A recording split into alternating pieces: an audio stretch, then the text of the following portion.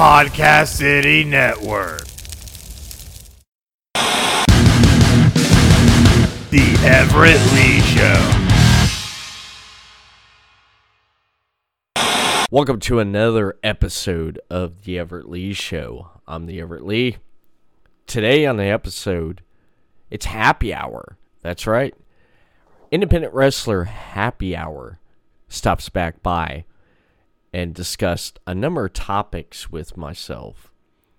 We discuss what he's been doing with being sponsored by his new brewing company that sponsored him. And he talks about upcoming events to look forward to this year in 2021.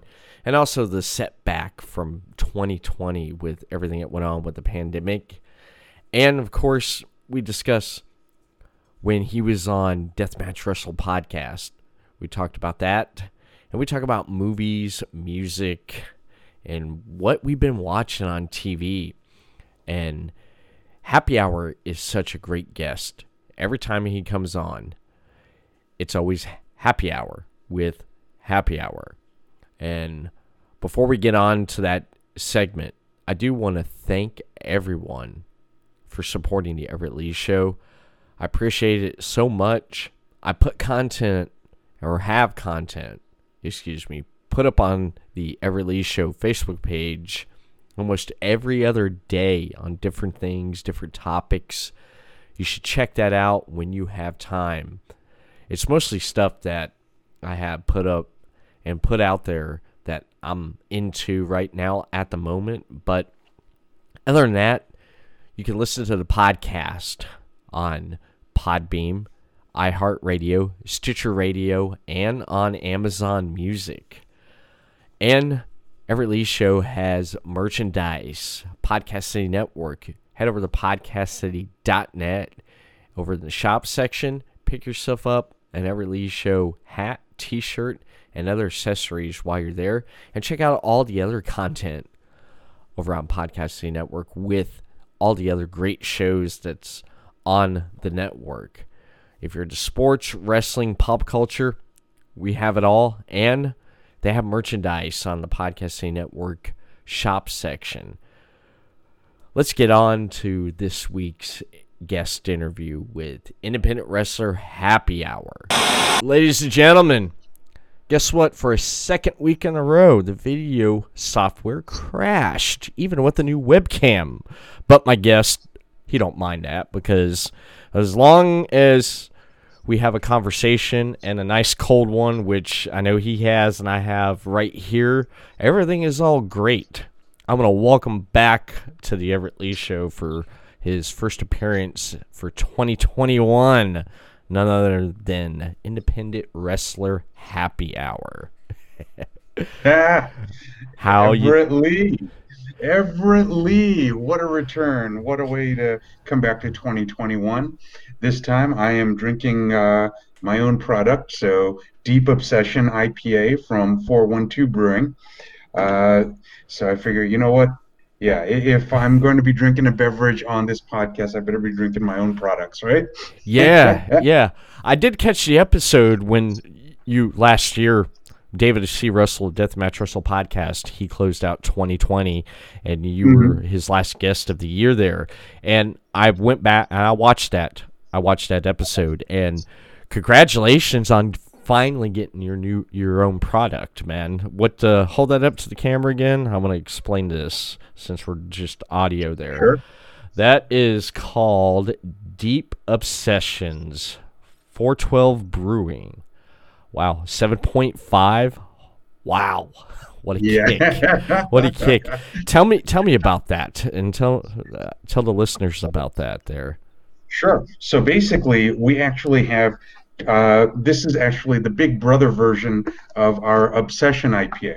So the Obsession IPA is the lower ABV version of that, which is about 4.7, 4.8% ABV, about the ballpark of your average beer.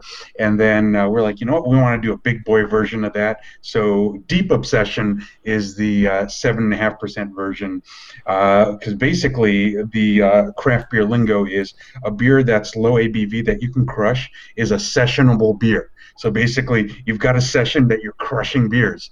So that's why it's obsession, and this is deep obsession. That's Going amazing. deep on this one. Yeah, that's 7.5.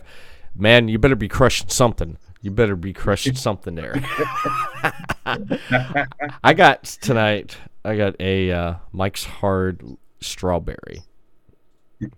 To me, I nicknamed this Raw Berry because it's raw. I've been a fan of Mike's for forever. Mm-hmm. I remember the first time I seen a Mike's Hard Lemonade in a store. I said to myself, Mike's Hard Lemonade. Is this like hard, like squeezed, processed hard, give that hard lemonade feel, but come to find out it was alcohol. And Right. I was with my uncle.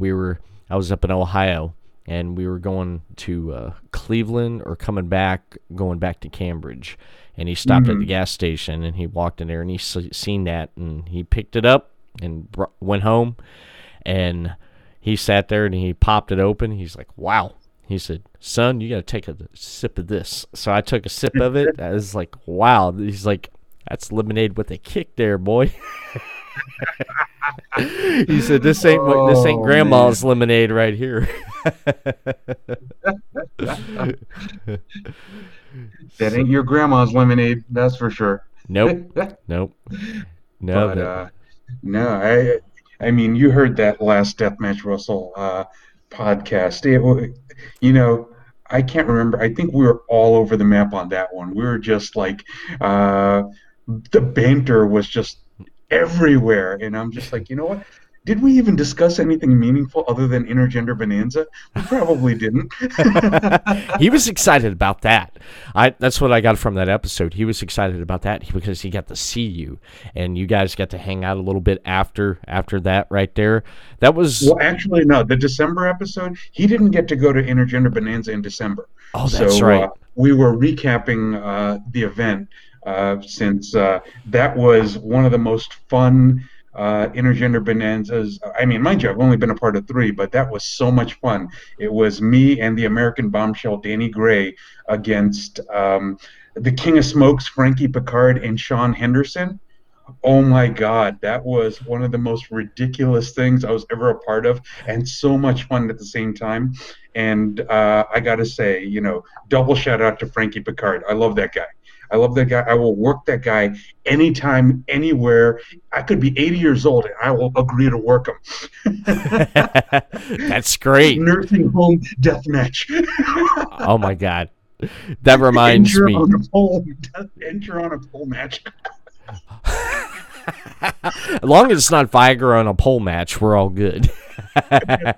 Yeah, we already had that. Wasn't that freaking Shane Douglas and Billy Kidman or something? Yeah, WCW. Yeah, back when back in the Vince Russo days, right? Yeah, Russo when he was running that, him and Ed Ferreira went into WCW after they left WWE, WWF, and went over there, and pretty much that was towards the end of WCW, but there were some crazy moments. As crazy and ridiculous as the stuff was at WCW. Yeah, I think, here's the thing. I feel like I have to take a moment and send some respect to David Arquette, because he actually wanted to make good on the fact that, it was a mockery that he was WCW champ back then. And he put in the work, like in the last few years. He legit put in the work, got in incredible shape, and he can work. He can really work. And if nothing else, he wants to make sure that his legacy is not a joke. Right. And I respect that. 100%, I absolutely respect that. Though Vince Russo as WCW champion, oh my God, no, that's going to be the stain that will never leave. Yeah, I agree with you right there. Now, with David Arquette, when he had that one match, I forget who it was at that event in Los Angeles.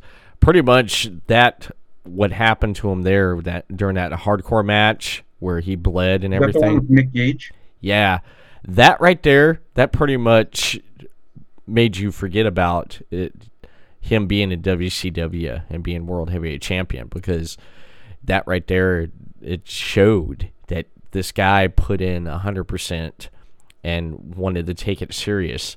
How do you feel about when someone approaches the business and they show that they want to put 100% in, not just want to just do it, but they want to go 110%? How do you feel about people that put in 110% compared to not putting in 100%? Well, first things first. I respect anybody who puts in the work. To go into wrestling, it's tough because a lot of us who start in it, we have all sorts of things going on in our lives. 90% of wrestlers don't come from stable situations. We're not like we don't have we don't have like PhDs or doctorates, and we're like, you know what? I just want to do a sudden shift. I come from a lot of wealth, and I'm just going to suddenly shift into pro wrestling. That almost never happens. Usually, what happens is some situation. There's some trauma, some difficult. Development in growing up. Home life is difficult. Somehow, some way, you stumble into wrestling, and for some people, it creates a focus. For some people, there are some people that need the military, and the military has shaped them or regimented them into kind of finding themselves. Because they didn't have a source, they didn't have role models, they didn't have guidance, they didn't have a path, and that there was a discipline or a focus that was put upon them that got them in line. I mean, in my case, it's funny. I kind of backed into wrestling. I actually had a really weird childhood. My parents were white collar criminals, and I say they were white collar criminals. They're dead. They never paid a penalty for what they did, as far as illegal acquisition of money and money laundering. And I left home at 18. I left home at 18 because it was a really screwed up household. And when I was a teenager, I was an unwitting drug mule. As in, like, in New York City, I had no idea I was being both a drug mule and running like huge cash deposits to the bank. And there were rival gangs or, rival turf drug lords keeping eyes on me. 15-year-old me just kind of like taking this envelope to the bank, and I had no idea that there were eyes on me the whole time. And this is not like the nice part of Bronx. This is like the freaking ghetto. This is like Puerto Rican town. Right. So, and 15-year-old me didn't know shit from Sherlock, and I'm just like, whatever. And there were probably, sights set on me, bullets ready to go if the opportunity was it. But fortunately, I did all of this during the day, so that's probably the only saving grace I had. But, my parents are dead. I don't have to think about that. But it's one of those things that I think about that kind of led me on the path I went. I left home at 18. I took a baseball scholarship, and then I partied my way out of it. And when I flunked out, I was working odd jobs. I was doing things like manual labor, security. And then one guy's like, hey, you got the size, build, and condition to be a pro wrestler. You want to be a pro wrestler? You can make some money. And I was like, yeah, I'll do that. I'll make some money. And that's how I backed into it. It's not like I grew up obsessed with wrestling. It's not like I had this dream of pro wrestling. I kind of backed into it that way because someone found me. Wrestling found me instead of the other way around. Right. And that's what I got into it. So everybody has some sort of backstory that brought them into wrestling. It's basically probably like 1 in 100 when you find a guy that's like, oh, I had a perfectly stable home life. My parents were very well-to-do. We were a very boring, very average family, but we were happy together. That's not how you end up in wrestling 99 times out of 100. Exactly. I agree with you right there. It just under circumstances, people find their way into wrestling. And no, wrestling, I don't know if you've heard this. I think it might have been you. Wrestling has actually saved people's lives. Wrestling has gotten people off of in bad situations, off of bad habits, and put them on a better path, and led them. They've had a successful, in their own right, successful careers in the squared circle. And I think that's great when wrestling can do that. It can keep a trouble kid off the streets getting into trouble, and putting them on that path there to actually do something with yourselves, with yourselves, and just get in the ring there, and just the athleticism. I can't even say that word. Athleticism. I sound like Mike Tyson there trying to say ludicrous there. I was thinking that back with like Living Color there. I don't know if you remember Living Color back in the day when the Wayans brothers was doing the parody of Three Men and a Baby. It was 3 champs and a baby. Yeah, you're right. Yeah. That's it. Yeah, one of them was Mike Tyson. Yep. that was great. You're talking about being in the ghetto in the Bronx and stuff. Recently on the radio, I was listening to. They were talking about Guns N' Roses. I enjoy Guns N' Roses music. I enjoy what they done with Appetite for Destruction, to Use Your Illusions 1 and 2. And I don't know, have you heard about the story about how Axl wrote the lyrics to Welcome to the Jungle? I don't know if you've familiar I did not, with no. it.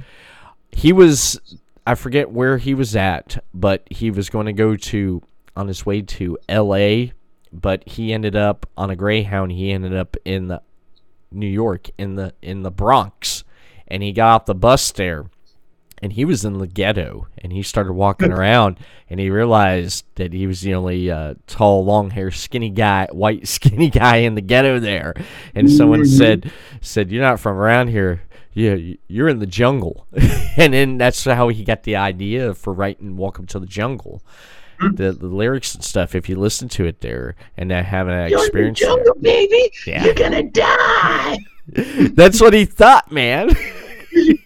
That's what he thought. He's like, I'm in the jungle. I'm in the wrong place. I'm meant to go to L.A., not New York. But I think he was going up there to check it out first before he went to L.A. to make sure this is where he wanted to do his thing at. But he ended up hitting on the bus and going out to L.A. there from, I think it was, he's from Minnesota, Milwaukee, somewhere around in there. And that's where he sounds about, somewhere in the Midwest, yeah. That sounds about right. Yeah, but that's how he wrote the lyrics to Welcome to the Jungle, his experience in New York. Rest in peace, Bam Bam Bigelow. Bam Bam Bigelow, man. Beast from the East. That man scared me as a child, Happy. He did. Oh, dude. Well, when a guy that size can move like he did, you're like, holy crap. There's no escape. There is. There is no escape. He scared me as a kid. That's when he went to the WWF at the time. He went there, and they had the thing I remember as a kid when who was going to manage Bam Bam Bigelow and had Oliver Humperdinck. Yeah, Oliver Humperdinck. I remember my father cursing at the television, saying Oliver Humperdinck, and my brother all upset because I forgot who they wanted to have him manage him in the promos where they showed Bam Bam sitting there all intense and that music. That stuff scared me as a kid, man. Just his intensity. Just a little kid. Just like LOD did. I was just a kid when they scared me, man. I mean, I think to myself, Oliver Humperdinck was just so short-lived because he had Bam Bam Bigelow and Paul Orndorff, and that was basically it, and just kind of disappeared soon after that. Yeah. Yeah, that's all he had. He just had those two. He had just those two there. And a lot of people forget that Brother Love first managed The Undertaker before Paul Bearer did. A lot of people forget that. And a lot of people forget that he was originally going to be called Kane the Undertaker. But when actually he was. I remember watching that episode. It was like the Saturday morning program. He was introduced as Kane the Undertaker. I remember that 100%. You remember that? Yes, absolutely. Oh, I mean, I was I was in my early teens when that happened. No way. No way. I remember the first time I seen Undertaker was right after he debuted after Survivor Series. I was at a friend's house, and we were watching Saturday Morning Superstars. I went over to his house. Yeah. I was like, "What are you doing, man?" I watched Superstars. He's like, "This will land for an hour." Superstars, that's it. Yeah, wrestling superstars. Yeah. So I sat down with him, and I watched it with him, and seeing everything they were covering about the Undertaker, I said, "Who's this guy?" And he's like, "That's the Undertaker. He's bad, man." And he's like, "I like him." I was like, "He's so cool." And that's when he was doing the rivalry with Hulk Hogan. It started up with Hulk Hogan there. And they were leaning into that match, Undertaker versus Hulk Hogan for the WWF Championship. And I got in an argument with my friend there. I said, no one's going to beat Hulk. No one beats Hulk because Hulkamania is vacant. Yeah, Hulkamania is going to run wild on him, brother. And we went back and forth about it. And then Survivor Series happened. He won the championship. And I say, to me, that was like when Lesnar broke the streak, how that was a shock. That was like when he beat Hogan for the title. That was like the Lesnar Taker streak getting beat back then for me. It was like, who is this guy? I remember a lot of people, even my brother, was like, this dude beat Hulk Hogan. He took the title. It's like, who is this guy? Where's he? Right. It's like, who is he? But he had an amazing career. Did you catch the documentaries, Last Ride documentary series that they had about that? I did not. You didn't? I did not. You got to watch it, man. You got to watch it. It's really good, really insightful. It's just everything that he talks about, even during his last run there. Everything he talked about is just so insightful and stuff and everything. And I mean, who would have thought his last match would have been AJ Styles? Well, that's a testament to both how far or how long Taker's career has gone, and also the fact that AJ Styles got his due. And I think that's important because I felt like in TNA, AJ Styles was getting buried. He was getting buried into like a comedy role. Yeah. And I feel like WWE gave him a chance to really be taken seriously. And I appreciate that because he was a TNA World Champ. Then he got buried into just basically being some sidekick. And I think that was a shame that they did him that way. And then, in fact, there was a promo where Booker T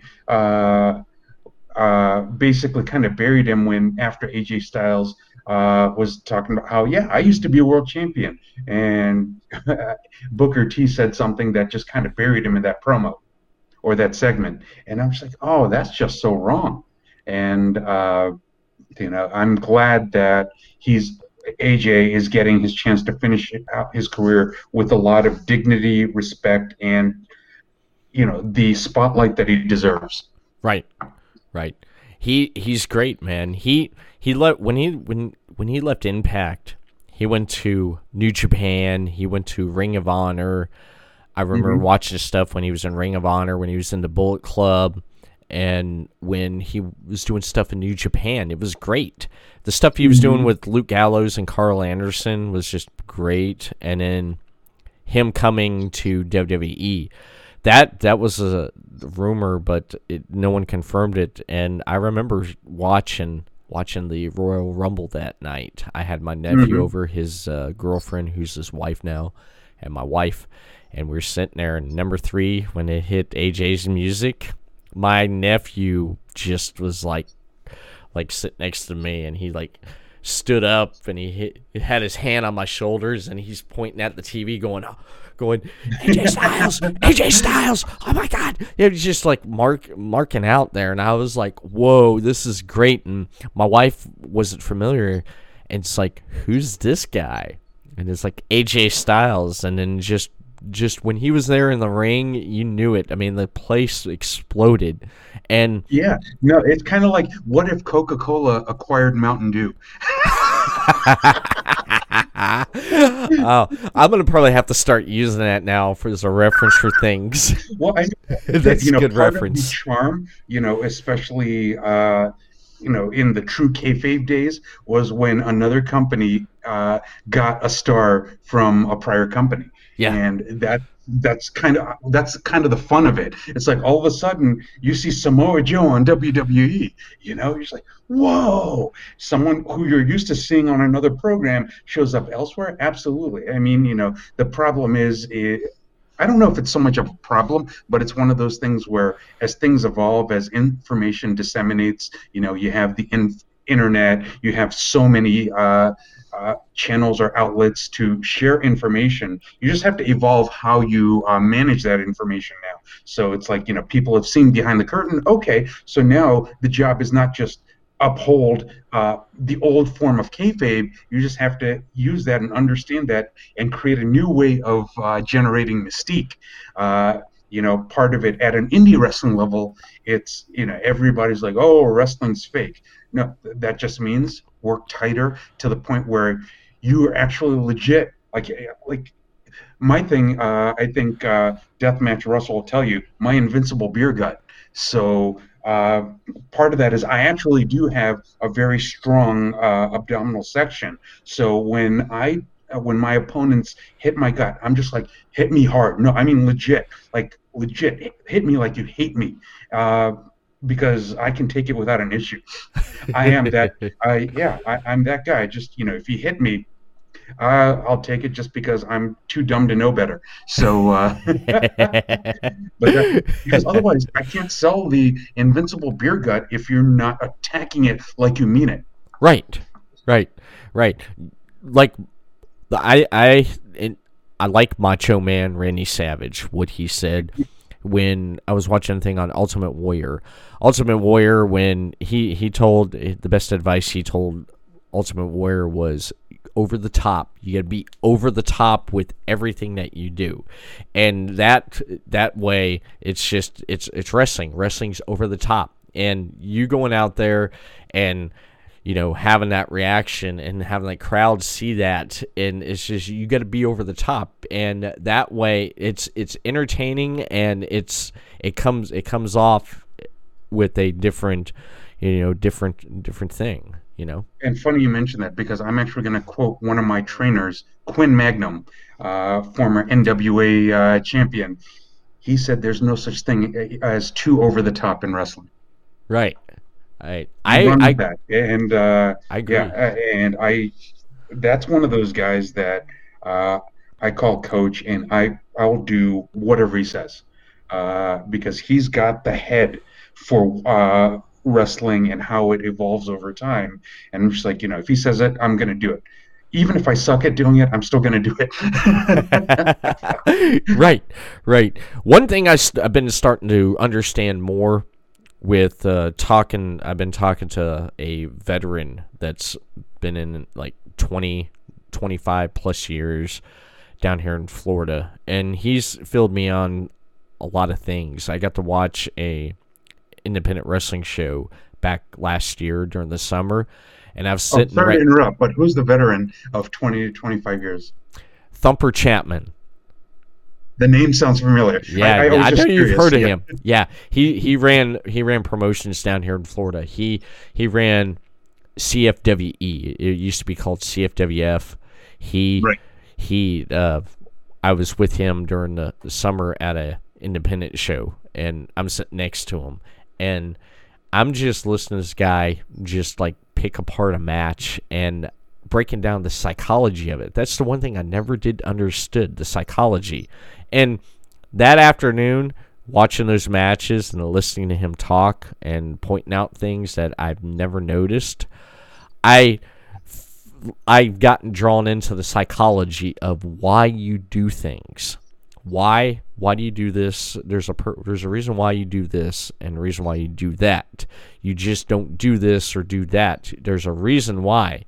And I love the psychology of wrestling, just understanding it and listening to him talk and telling me about us having conversations about the psychology of it. When SummerSlam came up in that match with Seth Rollins and Dominic Mysterio, I said to myself, this is going to be a great match because, one, Dominic's going to be taken care of in the ring with a veteran as like Seth Rollins, who came up through the indies and has that experience. And Rey Mysterio puts enough trust into Seth Rollins to have his son be in that match because this is his son's first pay-per-view. And watching that match, I watched it. I took everything that Thumper told me and talked about, discussed, and I watched it from that angle. Great match, man. Great match. And when people who just like fans and that don't know that part of wrestling, they did not like the match. I was seeing all stuff. Oh, I can't stand that. Why putting him in a match with Rollins and all this stuff? And I'm like, no, that was a great match, psychology, because Rollins took care of him and he put Dominic over. And Dominic returned the favor there, and it was a great match. He really took care of him in that match. I love that. The key is quality, not quantity. So some of my best or most entertaining matches, I probably used less than 10 moves in the match because what people are drawn to. If I just basically went textbook from beginning to end, I'm basically no different than Jobber A or Jobber B.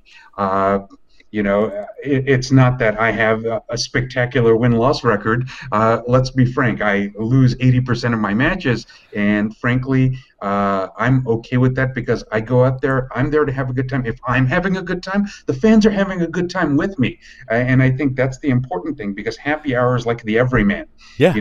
I'm putting in my day's work, clocking out, having my beer, and I'm ready for the next day, tackle the next day. And that's, the average person. We put in our work day, clock out, have our beer after work, and then get ready to tackle the next day. And that's basically what you see in the match. If people can smile, people can laugh. I basically put 8 to 10 moves in a match, and people remember that. They remember that. Here's the most amazing thing. There are people that have beaten the shit out of me in the ring. People can't remember who beat the shit out of me. They're like, oh, man, I remember you getting the shit beat out of you. I can't remember who did it. But and one of the people, I'm not going to name names, but he was actually a champion. People couldn't remember the champion. They remembered me. That's all that all I need to say with regards to, hey, are people entertained by happy hour? Yes. Are people entertained by that generic roid rage champion? No. You're entertaining, man. You are entertaining. I watched your matches. I watched it. I was telling you last year when I first had you on, I was watching one match where you and I forget the guy, you guys were drinking beer and running around the ring, and he stole your beer and you chased him around the ring, and it was entertaining, man. The crowd was into it, man. And I feel that when I do watch your matches, when you have the crowd hooked into everything that you do, you got them. You could take the crowd here, you could take them there. Once you have the crowd in your hand, it's to the it's to the moon, man. It is. Exactly. And I love that about you. I will never profess to be catch as catch can style of wrestler, but you know what? I will show up there. I'm ready to wrestle. I'm ready to drink. I'm ready to share my beer. I'm ready to just have a good time. And that's just it. I want to make that good time infectious. I want my good time to be everybody's good time. Exactly. So you pretty much had a good 2020, most of it there. I know with everything that was going on with the pandemic, but like towards the end of the year 2020, you had a pretty happy I want to throw that in there. You had a happy closing to 2020 with what you were doing, correct? Sure. Well, in general, yeah. I mean, Yeah. I got to be a part of Intergender Bonanza 7, and let me say this: Intergender Bonanza is a gift, especially for those of us who really value entertainment in addition to wrestling. I think, first and foremost, Stan Styles is one of the most entertaining guys out there. And he also, I mean, he's all about the entertainment, but he also takes wrestling seriously. You see the kind of condition he's in. He's very serious about staying in condition, staying in shape. And, I used to be in South Carolina prior to coming back up north. And I was in South Carolina a number of years, and I wrestled down there quite a bit. And I actually had him come down for a show down there, and this was November 2019. We were on a show together down there. The show was put on by the Amazing Velvet, who I'll get you his contact. He's a great guy to have on a podcast. He actually was a trainee under Susan Green and Judy Martin. And he's pretty much wrestled so many old school NWA guys back in the day. So he's got some incredible stories, not to mention he can tell you some hilarious stories for me and him, our travel stories and things like that. So yeah, you can have like a 12-hour podcast with him and not run out of content. That's how hilarious the guy is. But in any case, so had Stan Styles down there on the show. He took on Kid Riot. Now, Kid Riot is also a Susan Green trainee. He is an up-and-comer, excellent athlete, great shape, great athleticism, and Stan Styles wrestled a mostly serious match with him. And, and that's just a testament to the fact that Stan can go. Yeah. People recognize him for the shake weight and the pants and all that, but Stan can go, and that was proof. That match was proof that he can go. And the funny thing about that is he also sold the shake weight he brought. A fan bought the shake weight. That's No way. One of the best stories of that show. No way. How much did he sell that thing? I don't know, but the next know. time you have him on a podcast, you can ask him and mention that I said he was down in South Carolina and he sold a shake weight. So yeah, it was an outdoor show. There was like about 250-ish people. It was outside a brewery, of course. And, nice. What was the name of the brewery? Frothy Beard Brewing. What is it? Frothy Beard Brewing. It sounds familiar. It's down in Charleston, South Carolina. And the only reason it might be familiar with reference to me is I actually put on a few shows at Frothy Beard back like around 2015-ish. Right. So, yeah, that's actually where I won my last actually, was that my last title? I think that was the last title I held in my wrestling career. I won the Palmetto States Championship for XPW down there at Frothy Beard Brewing. No way. Tell me a little bit more about this. I love hearing stories like this. Tell me a little bit more about this event that you can remember. Well, I mean, what it is this was the prior iteration was Brewery Championship Wrestling, and then before that it was Extreme Pro Wrestling. So basically, I'll send you one. In fact, you know what? I'm actually going to message you one of the event posters, and I bet you will recognize some of the faces on there because it's definitely worth remarking on. Because that was here we go. I found the poster from the Christmas event in Christmas 2014. All right. Well, right around Christmas 2014. I bet you recognize a few of those guys. Yeah, I have my messenger up right here. Yep. Oh wow. Who's Santa? He looks familiar. That looks like Samoa. That's the Governor Buff Burton. Okay. Oh, is that one of the guys on the right hand? Is that one of the guys from Crime Time? No, that's familiar. Actually Chaos. Chaos. So Chaos was from C4W, and speaking of C4W, which ended up closing down 2015. You know Wheeler Yuta?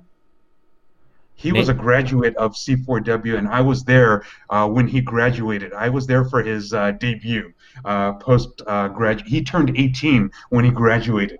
Wow, that's. I actually because that's awesome. South Carolina was a licensed state, and we literally had like 8 people with licenses. they decided to do a championship tournament, and instead of wrestling, I ended up Iron Manning as a ref for that show because refs also require a license. So we did a tournament, and I Iron Man ref that entire show. Oh, no way. So South Carolina is one of the states. I know there's a few states. Yeah, Kentucky does, Virginia does, I believe Alabama, Louisiana does. But as far as that poster, so look toward the bottom, actually the left side. You should be able to name 3 guys on the left-hand side. 3 of the 4 guys on the left-hand side. Oh. Oh, man. Okay, the guy with the hat and the glasses. Oh, damn, he sticks out, and I can't. Why is my that guy mind? You should know. My mind's going blank right now. I can't believe this. I should know. That's not New Jack, is it? With the oh man, I got mistaken for New Jack. Wow. That's you. That's you with the hat and the glasses. That is me in a prior version. That's B Furious. No way, dude. Yep. Man, you were hefty. You were. Oh, dude, yeah. No, I was built. I Yeah, used you to were be built. I mean, that was 2014. But mind you, as you get older, you have to adapt your body to your age. So I basically went lean. I'm more lean now. Yeah. Back then, I was a lot more muscular. But just below me, who is that? You should know that guy. Damn. He looks familiar. Oh, it should look very familiar because he's actually moved up in the Indies quite a bit since then. Damn, my mind's going James blank, man. Drake. Who? That is James Drake. James Drake? Yep. No way. And the guy above me, that's a guy you should know. Damn. He looks Scotty Matthews. That's Scotty Matthews from the flock, Ravens flock, Scotty Matthews. That's him? Yes. Wow. He looks different from back then, man. Well, the beard, probably. Yeah. But yeah, that is Scotty Matthews. So Scotty Matthews, me, and James Drake. Then, of course, 2 over from James Drake to the right. That's actually Big Country Rob Ordway. And on the right in the face paint, that's Damian Legion.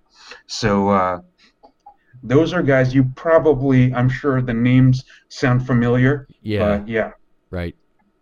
Yeah, the names sound familiar. The faces, I'm bad at that. I used to be great at that, knowing faces. I see familiar faces, and I say sometimes, you look familiar. Where do I know you from? And I'd mention that, and people would say, no, I'm so and so, and like, whoops. I mean, you got a familiar face, and most of the time they say, I get told that a lot, but thanks for acknowledging me and talking to me, noticing my existence. They basically say, so it's all good. And then people's like, yeah, okay, whatever. And I'm like, sorry. But in general, I mean, in your case, you take your art seriously. You take the podcast seriously. And, I can tell this because of your attention to the equipment, the quality of equipment you have. You're not just a guy doing a Facebook Messenger calls and just saying, hey, I'm just going to submit this without taking respect to, your studio space. The fact that you actually try to create a studio space means you take what you do seriously. Yes. This is not just a Zoom meeting. I do appreciate that.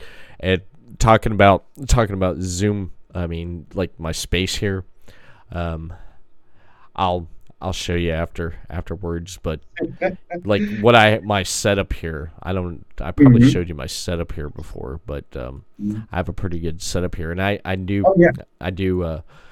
take it serious because everything I have right here, and even this mic, I've worked for. It took me. I've had this microphone since 2016 or 2014 actually, and it's still good. I've taken care of it. XLR microphone, mixer, computer. I had that stuff. I had my best friend help me build this so I can actually do what I'm doing. I've been doing since 2014. I had it all built in 2016, and I pretty much been running with it. I've been doing a little bit upgrades here and there.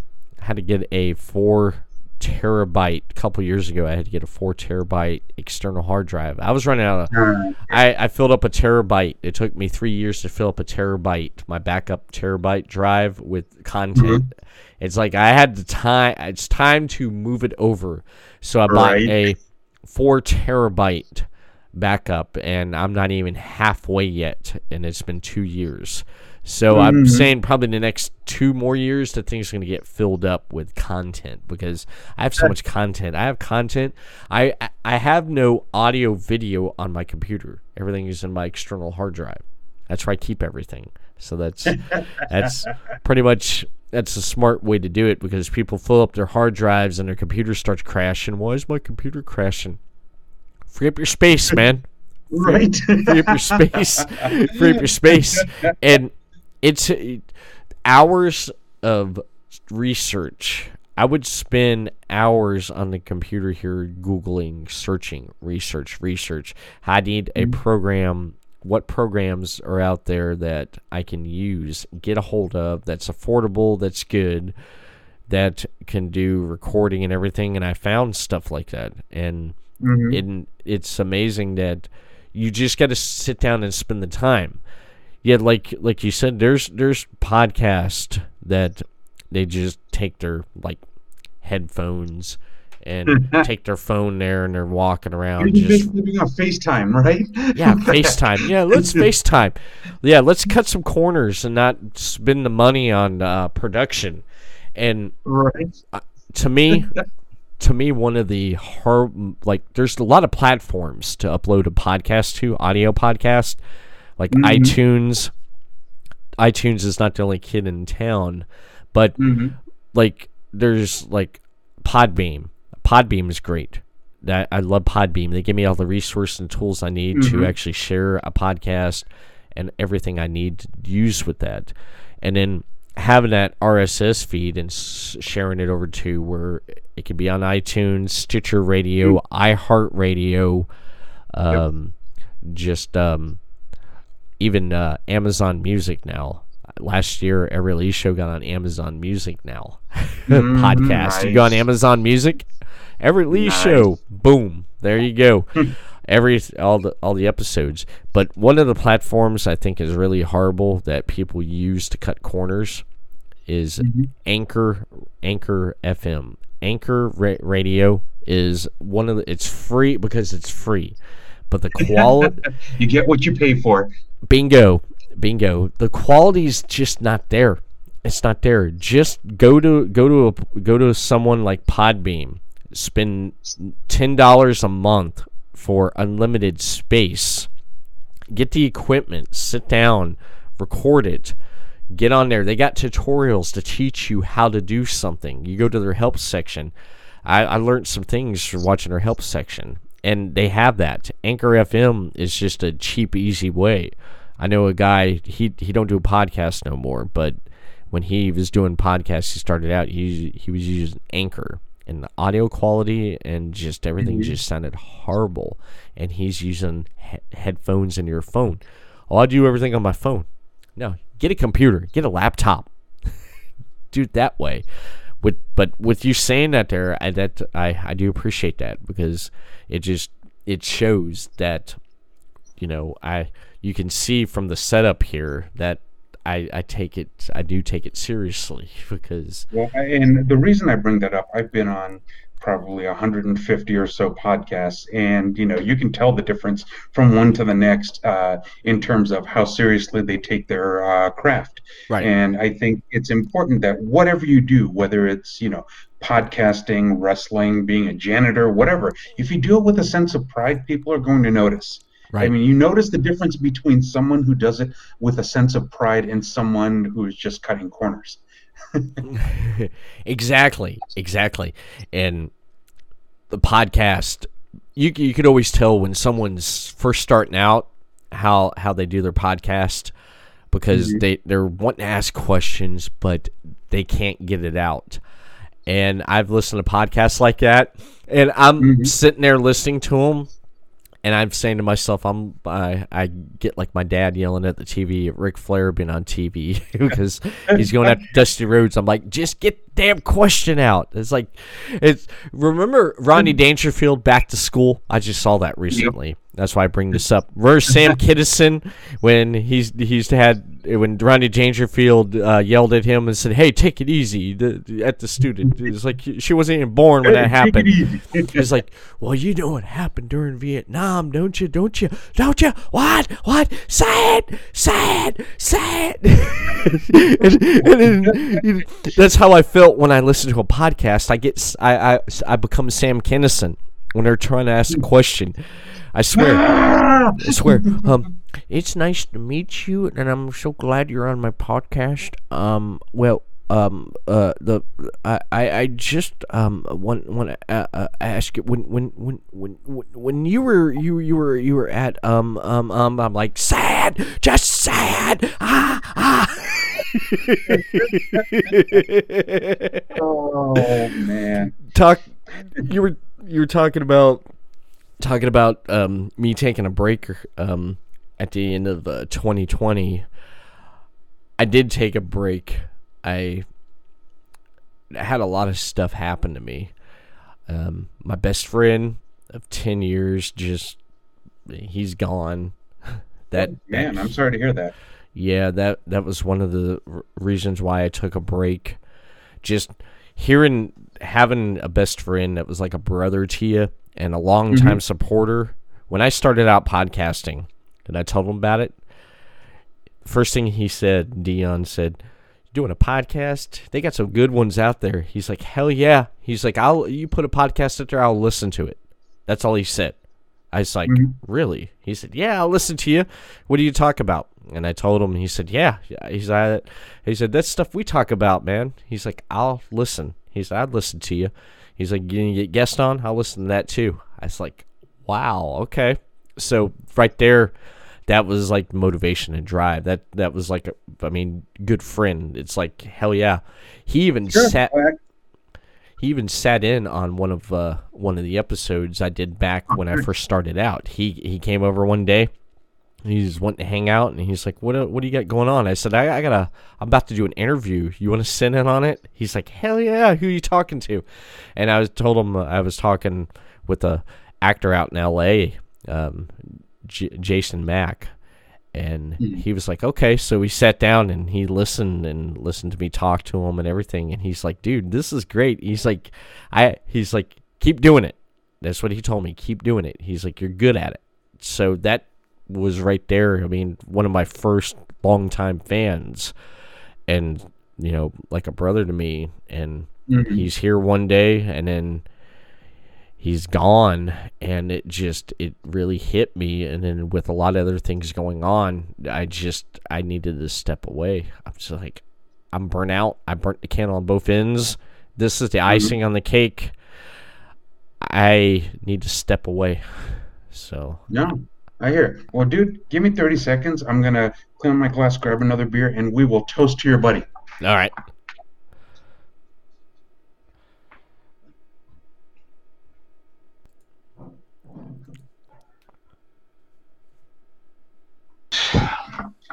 Grabbed a big boy so we can do a big toast to your boy.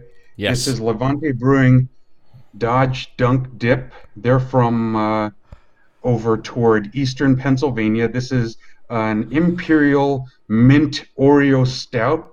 It's almost 12% ABV. Wow. I figure we give a proper salute to your boy. Yes. I poured a glass. I poured some more in here.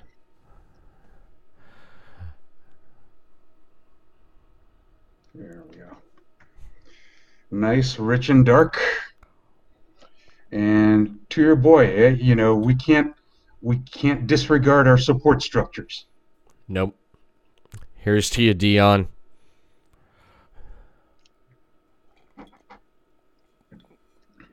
Yep, we are less without our support structures, no question about it. I agree. Oh man. But before I forget, I was going to say, so believe it or not, I'm actually currently working on organizing a beer and wrestling festival in September.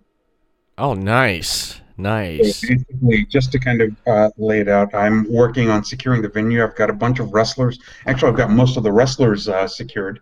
So I just need to get the venue secured, get the event permits situated, get all the logistics in order. But I mean, we're in January, and I'm hoping to have everything locked down by June or July, because the last thing I want to do is run this like a typical indie wrestling event where even on the day of, you don't have all the logistics in order. But no, what I'm going to do, we're going to have probably 20 to 25 breweries. Essentially, the beer samples are unlimited to people who purchase a ticket.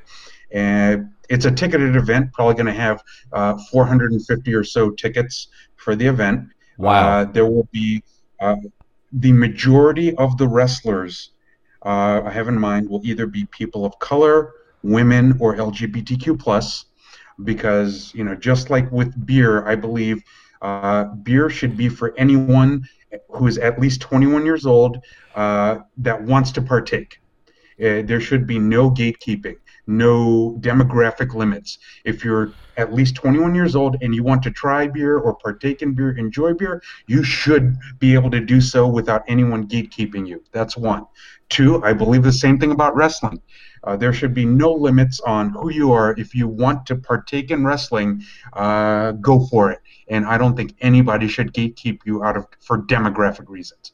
The only reason that you should be gatekept is if you're not really into it. Right, right, exactly. Beer, to me, Happy, is the perfect icebreaker between two people.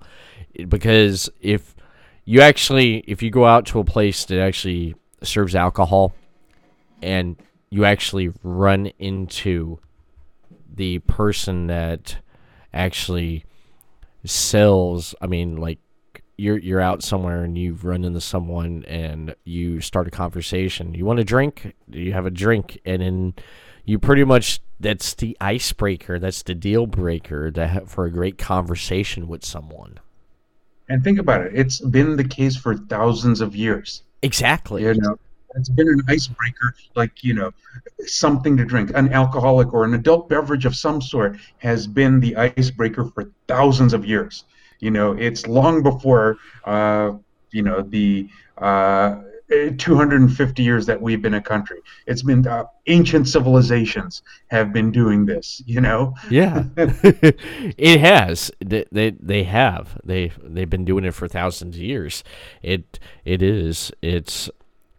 great. Just conversations that you can have. You sit around, have a beer, and have some brew, and just talk with your friends or your family, and just have a great time, and just talk there. Christmas Eve, I went over to my brother's house, and I sat there, and we drank a couple Yeelings and just talked. How you been? Oh, I've been great. You want a drink? You want a Yeeling? Yeah, fine. Get one. And we sat there and talked, because I haven't seen him since everything that happened in 2020 with all the situation and stuff. Didn't get to see him Thanksgiving. Christmas Eve got to see him, which was great. And I got to talk to my sisters. I said, yeah, I went over and seen her brother, and they were happy that got to see him, that I went over there. And just some great time during those 2 months. I want to take a quick break, and let's give a word from our sponsors. When I want to kick back a few cold ones with my friends, I head over to City Limits Tap Room. City Limits Tap Room has a wide selection of TVs to watch your favorite sports, indoor and outdoor seating. They are pet friendly. City Limits Tap Room also has food made fresh to order, and the grilled cheese is excellent. I recommend the grilled cheese and the apple pie cider. The fries on the side, can't go wrong with that, baby. For more information for upcoming events, head over to facebook.com/City Limits Tap Room. Keep up with the latest shows and content from Podcast City Network over on podcastcity.net. Follow them on Facebook.com/Podcast City Network, Twitter @Podcast City Net. Subscribe to our YouTube channel, Podcast City Network. On Twitch, Podcast City Network. Podcast City Network, the top source for independent podcasting. Be creative, be yourself. You're listening to The Everett Lee Show.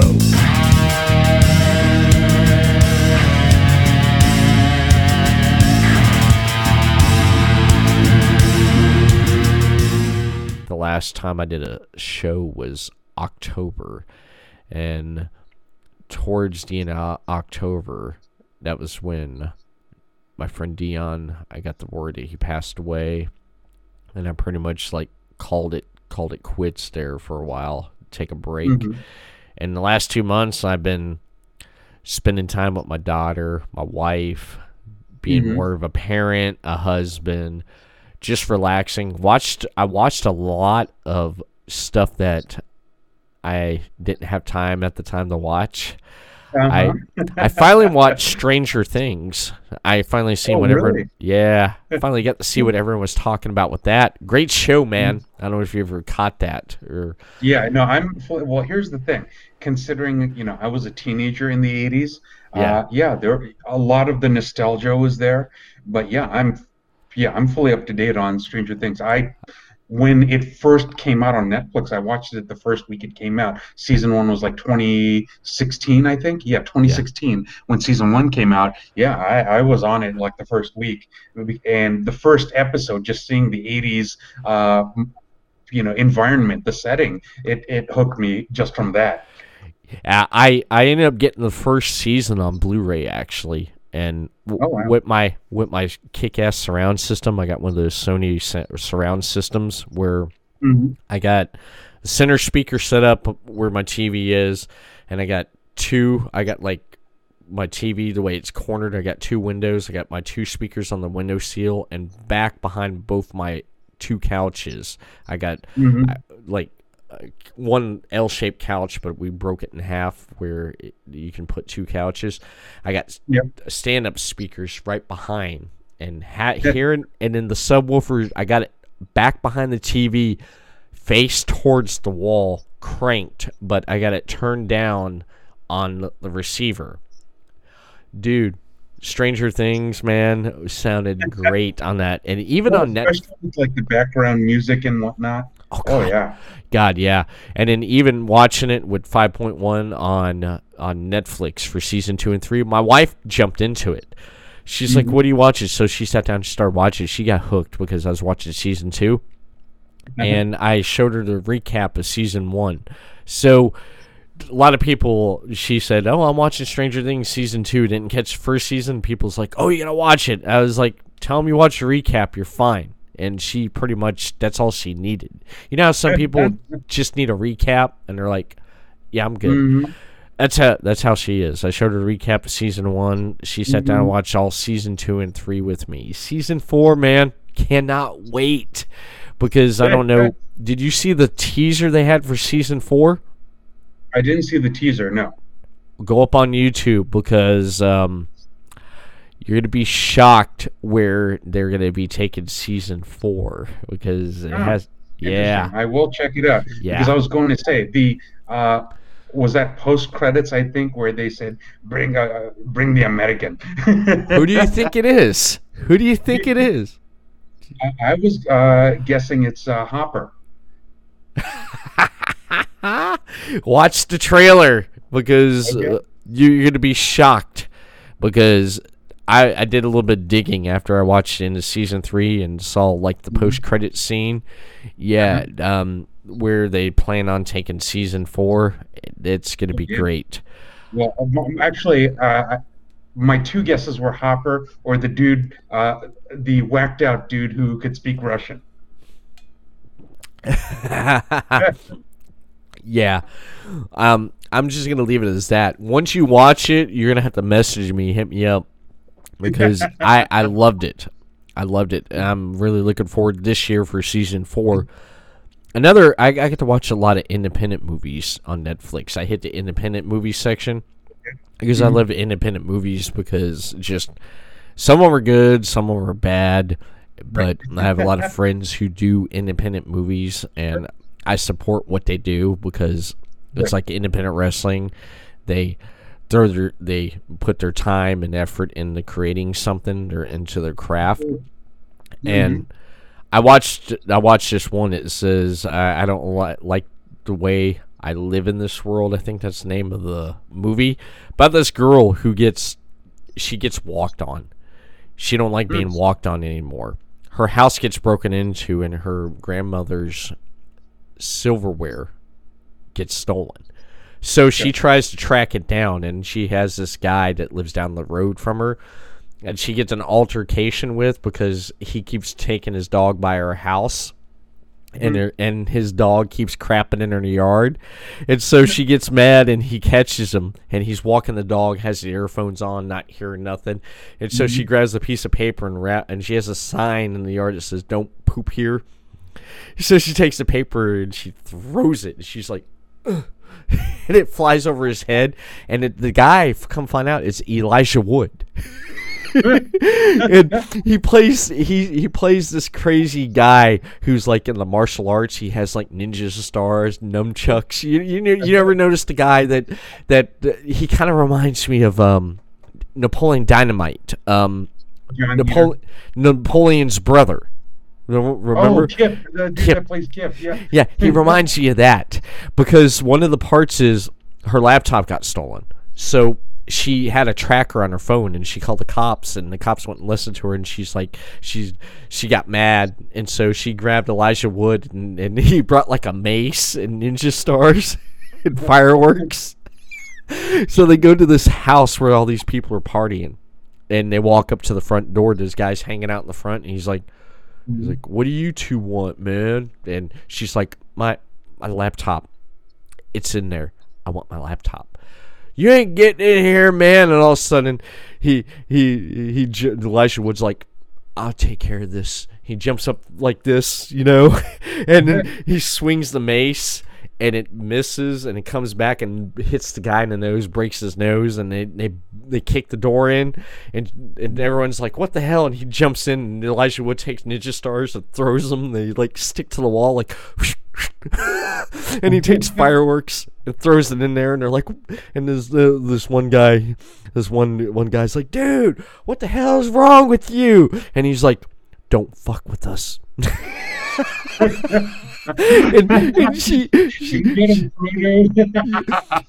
yeah, dude, but he reminds me of someone that, like, the person that you went to school with who was in like ninjas and everything. He had nunchucks and stuff, but he's seen so many of the movies, but he didn't know how to use the stuff correctly because he was breaking. You know what I'm talking about?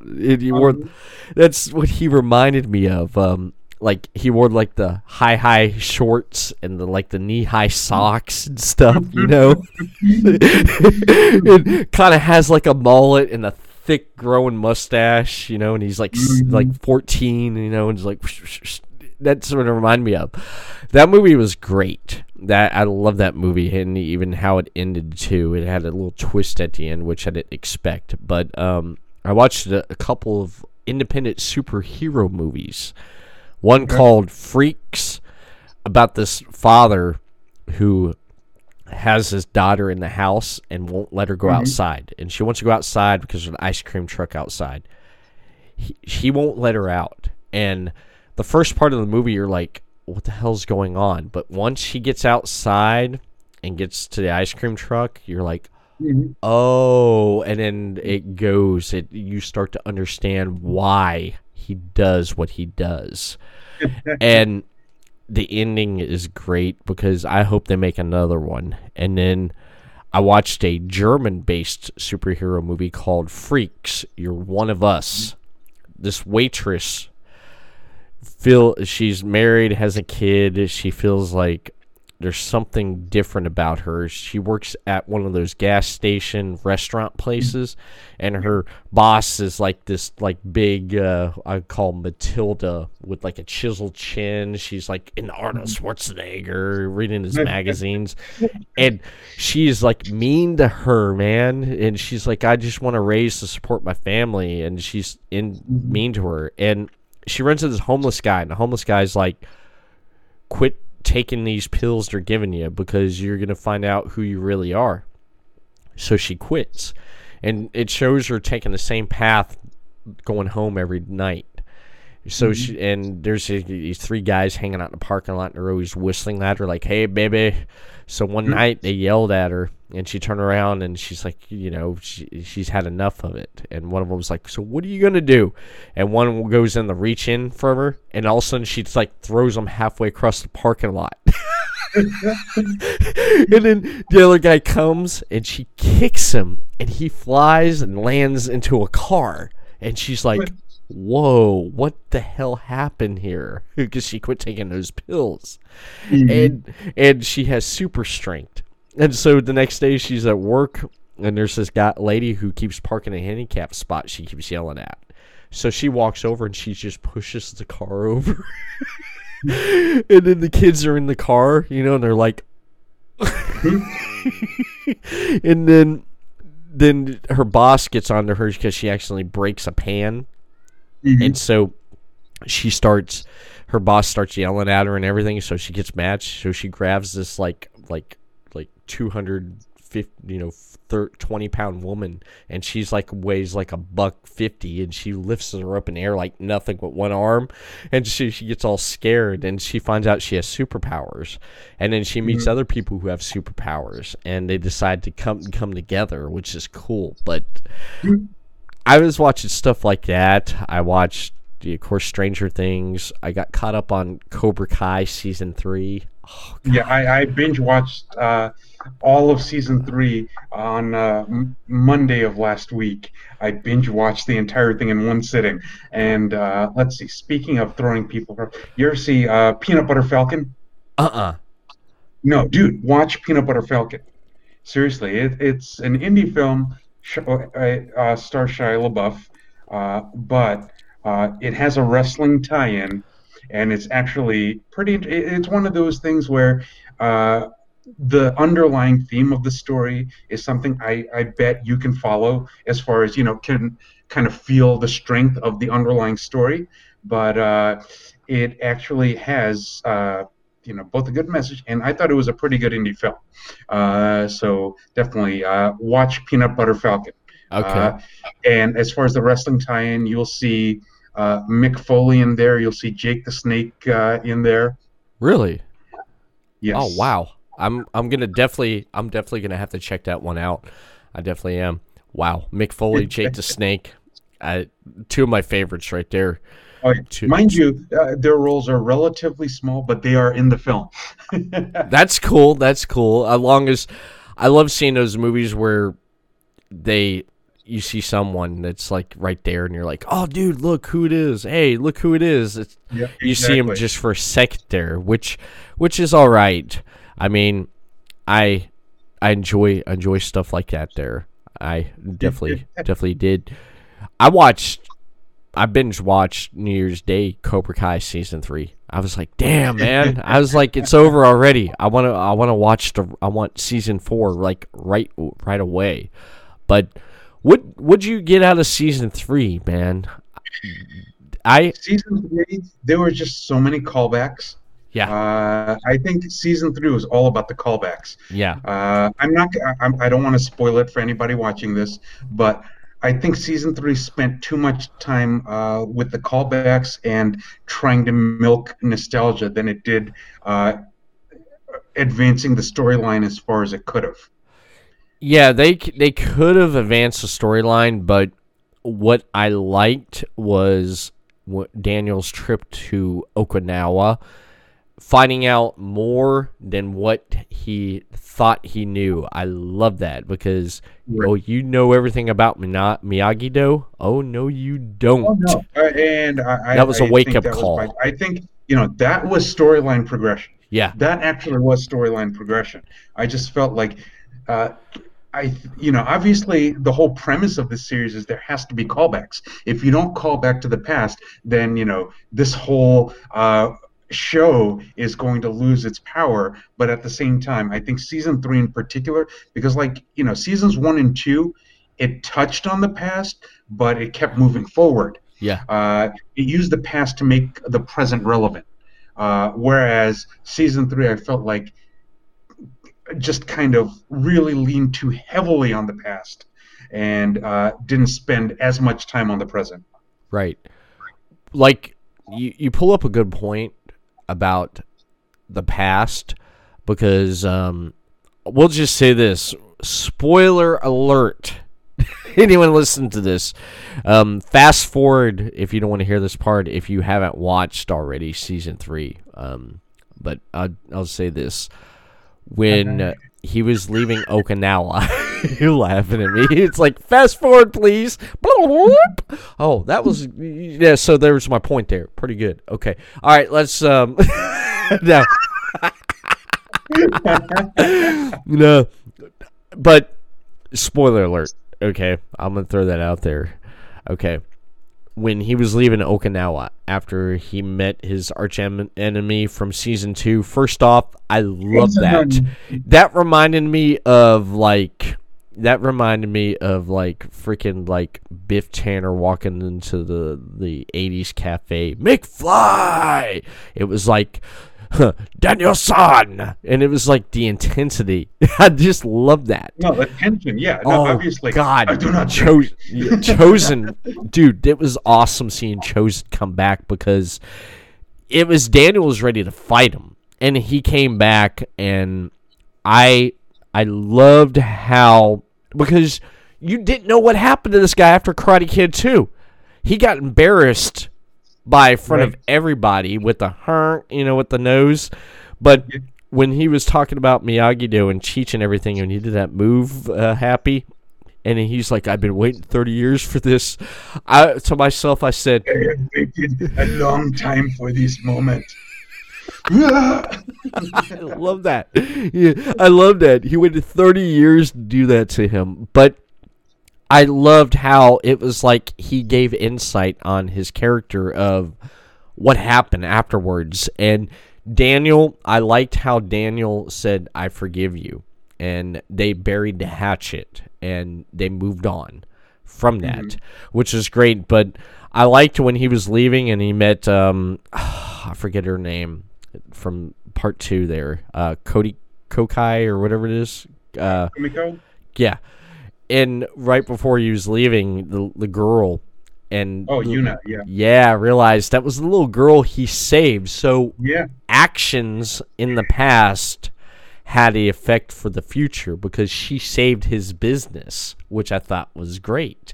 Well, I think the important or what made that scenario make sense was when Kumiko was reading the letters and then kind of recap her aunt's philosophy.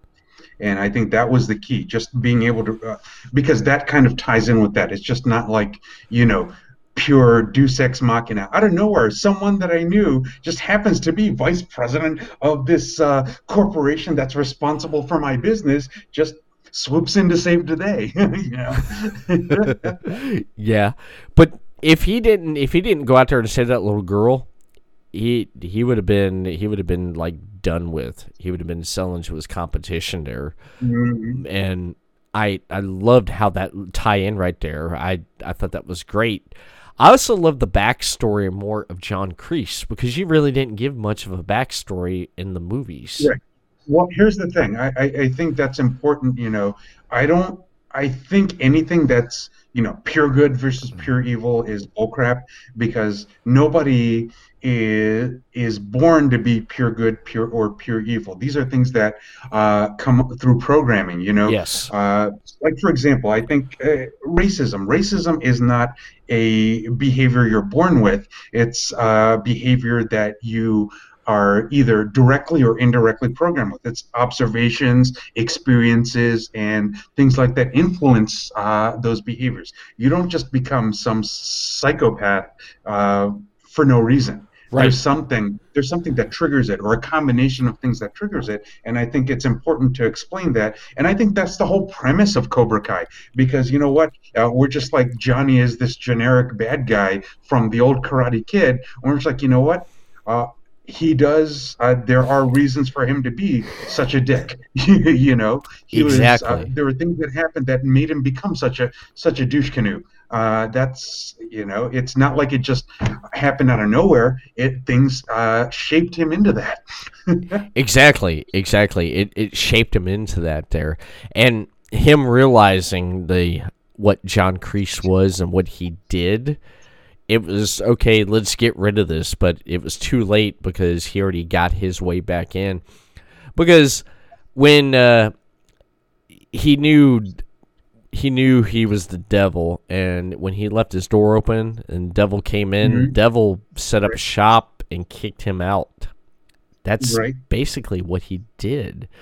Exactly. And him trying to reclaim and trying to get everything back on track, I enjoyed him trying to get back.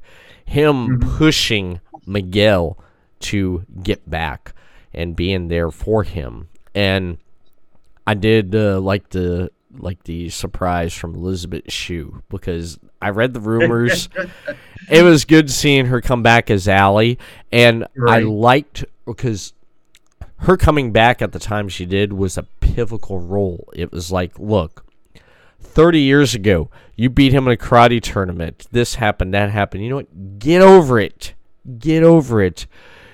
Get over it. You have your own dojo, which, I mean, yeah, that's great. You have passion that you're successful at doing this, selling cars. You got a wife, kids. That's great. Okay, you're still mad at each other 30 years. Get over it. Bury the hatchet. Move on. And that's, I was glad she came back as that cornerstone. It's like, hey, this is not right. I mean, it's more than a cornerstone, but she filled in blanks. Yes. What happened was, you know, everything that was happening was sort of like in a vacuum, but she kind of filled in the blanks. Hey, you know, I didn't actually just dump you and leave you for this dude in college. You never just accepted the situation for what it was. And it just so happened that it just went that direction because you shoved me out, you know?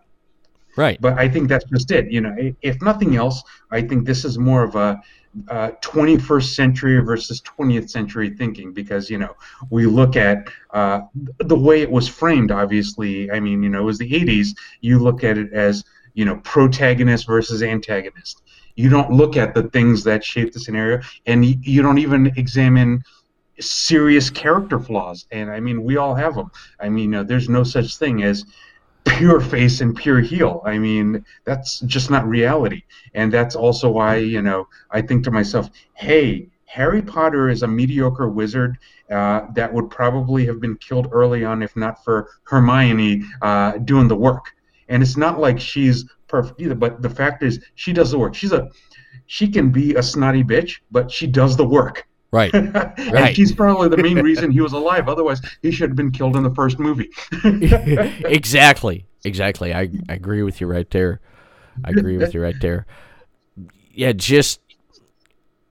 They touched a lot on going back in season 3, but I think season 4, the way that went and stuff, they're gonna focus more on callback with part 3.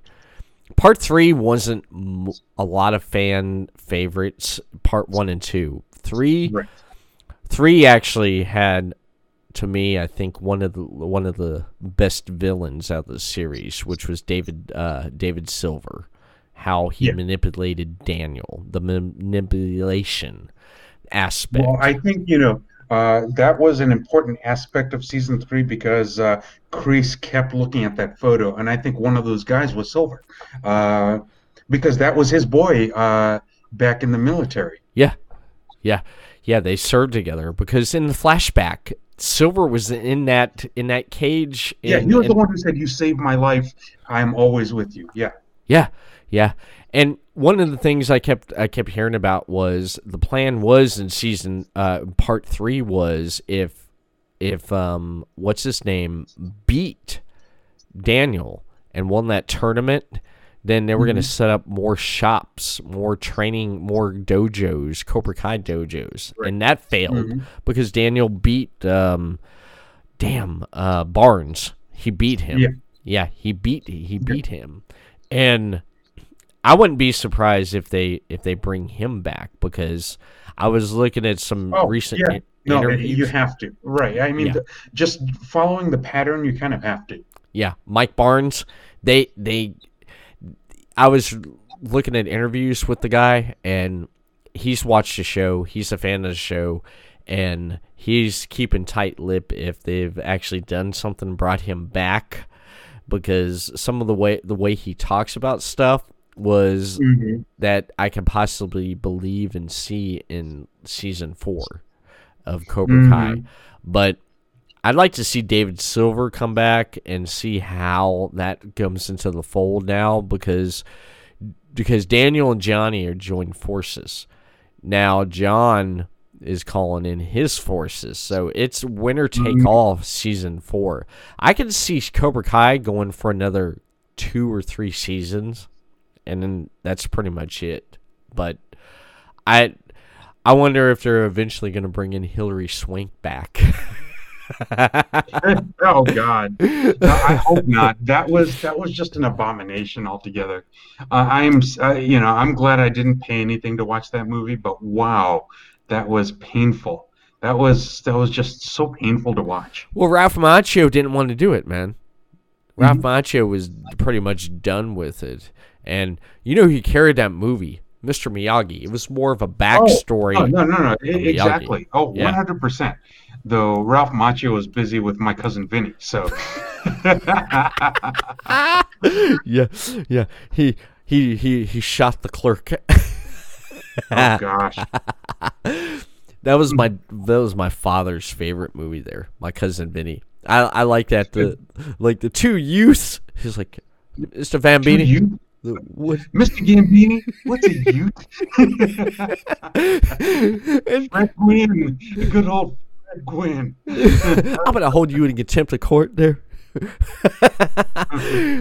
That was great, and I liked it when he was in the restaurant, and then he threw on that lard on the stove, and then he goes, "Hey, y'all ever heard about low-fat cholesterol down here?"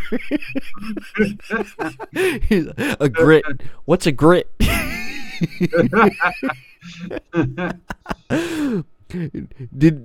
It's funny.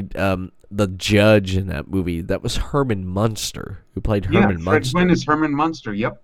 That was awesome, man. I loved. Also, the guy from Pet Sematary. Yeah, I love Joe Pesci in that movie. He was great. Marissa Tomei was great. Oh, Marissa Tomei is fantastic. Here's the thing: Marissa Tomei, I feel like, is underrated in general. She is.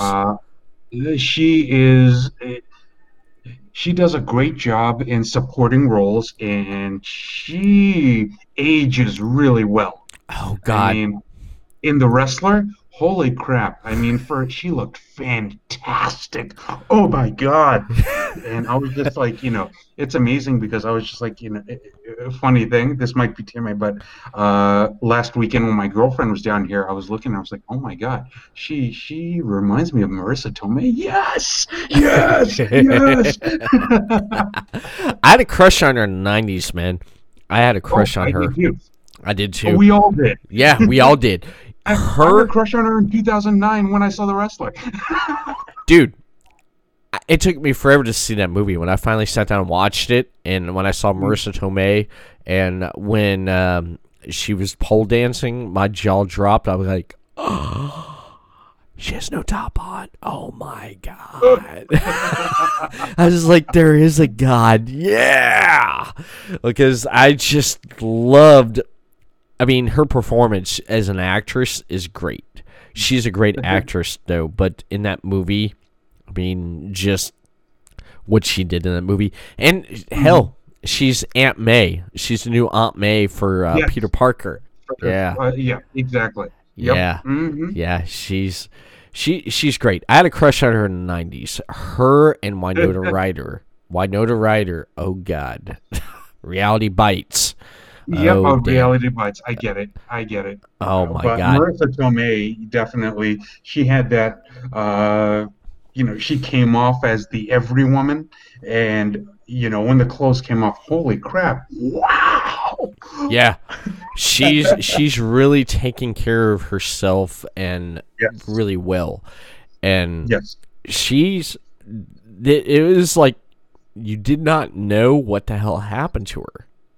And then all of a sudden she comes out in The Wrestler. You're like, wow, Marissa Tomei's still around? It's like, yeah, she's been doing a handful of independent movies, though, but she still has it, man. She still has it as an actress.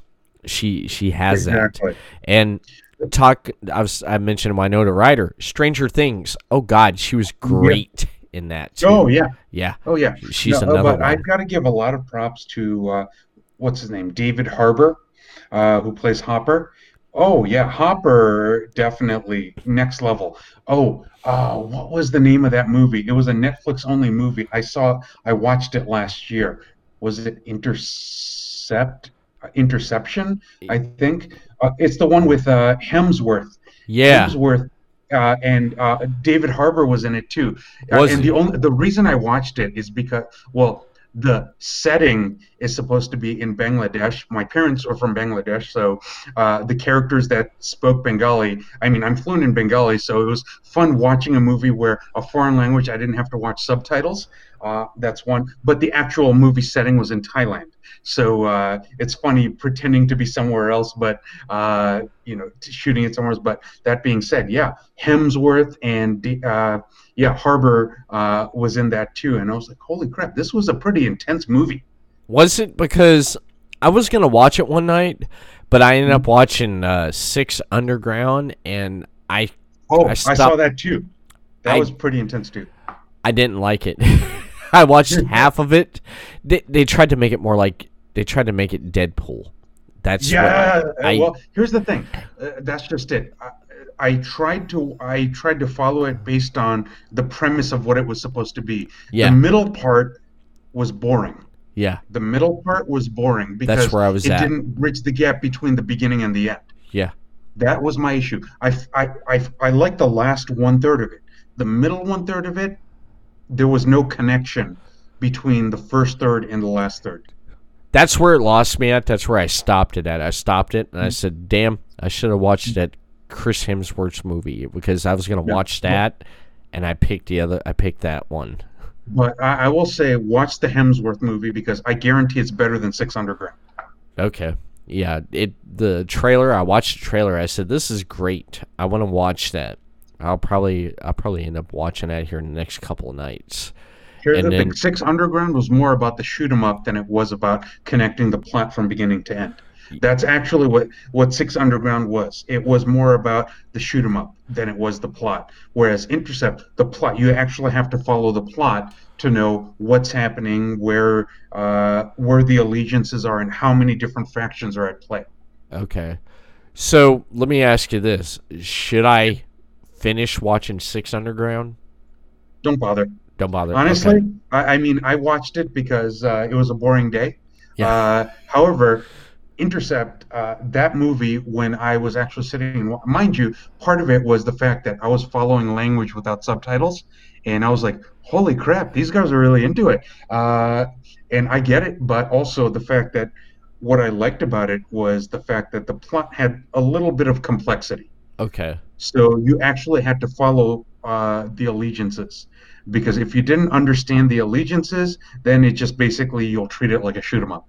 Yeah, I tried, and I just like this reminds me they're trying to be more like Deadpool because of Ryan Reynolds.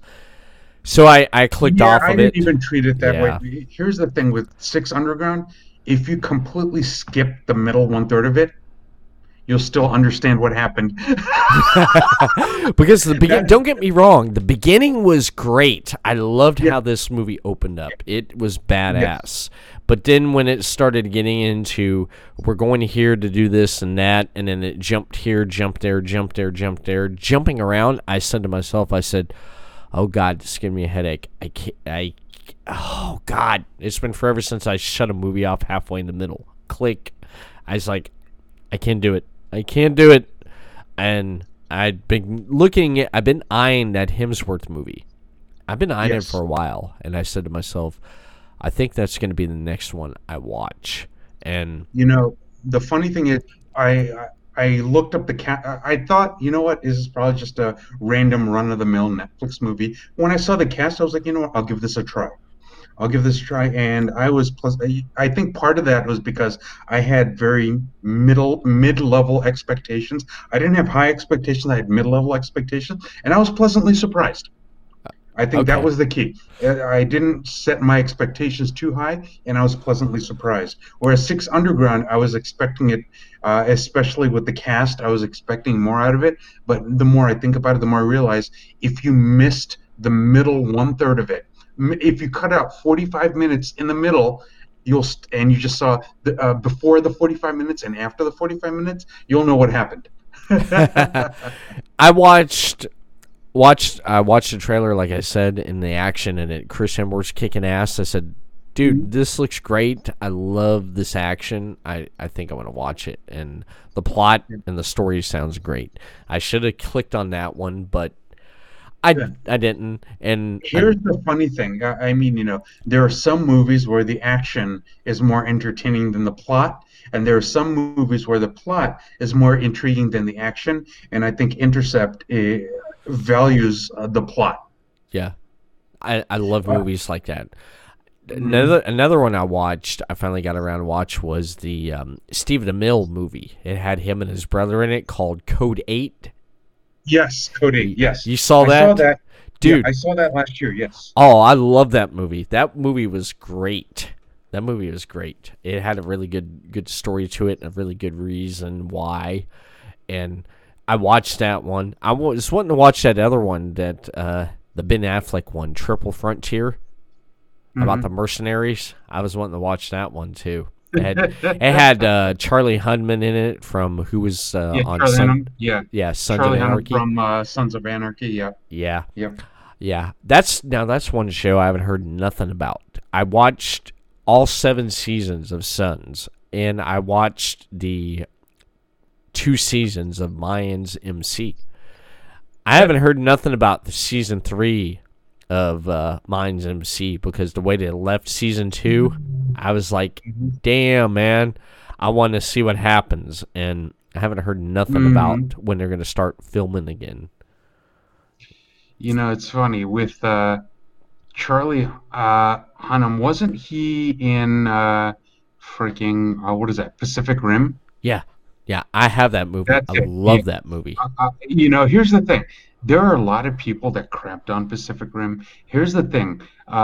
It's because they expected more out of Pacific Rim than was supposed to be. And I think that was the issue. They just basically viewed Pacific Rim more than it was supposed to be, because what's-his-face? Del Toro was the director. And I'm just like, Del Toro told us up front he wanted to do a movie that just kind of paid homage to kaiju movies. Yeah. And people ignored that. And when you ignore that and you're expecting something like Pan's Labyrinth or something like that, you know what? You deliberately set yourself up for disappointment. You didn't take him at his word. He told you what it was going to be, and you just disregarded him. And I'm just like, you know what? If you were disappointed by it, it's because you set yourself up for that. I knew what I heard what he said it was. I watched it for that, and I was not disappointed. Not like I was wowed by it, but I was like, you know what? It's exactly what it said it would be, and I'm not disappointed. Exactly. I watched, because I remember him saying that, and I said, you know what? It's been a while since I've seen like giant robots or something fighting monsters. Yeah. Well, he was paying homage to that. Yeah. And I mean, Idris Elba was great. Charlie Hunnam. I mean, I just felt like it fit exactly what it was supposed to be. Exactly. I felt I have it on Blu-ray. I love it. I watched that movie. I haven't watched it in a while, actually. I didn't even get to watch the second one yet. Yeah, I'm actually, it's funny you mentioned that, because I was thinking about that when you mentioned Charlie Hunnam. I was like, you know what? I got to get around to watching that second movie. Me too. And what's his face? Charlie, what's his face? The fact that Charlie from It's Always Sunny was in there was great. Yeah. And the dude, what's his name? Carl Tanner from Game of Thrones. Yeah. Was in it too. I was just like, oh man, this is fantastic. It had a great And cast. Ron Perlman was in it, and I was just like, you know what? Just these guys showing up that you recognize just made it that much more entertaining when you have your expectations set correctly. Did you notice someone else in that movie too? A former WWE wrestler was in that movie. Shit, who? I can't recall. He was in the Oddities. Kurgan. Oh, Kurgan? You know, it's funny. Well, that being said, that doesn't surprise me because he was in the Sherlock Holmes movie. Yeah. Yeah. Yeah, Kurgan was in Pacific Rim. I remember when Pacific Rim came out, and they're like, the interrogator. No.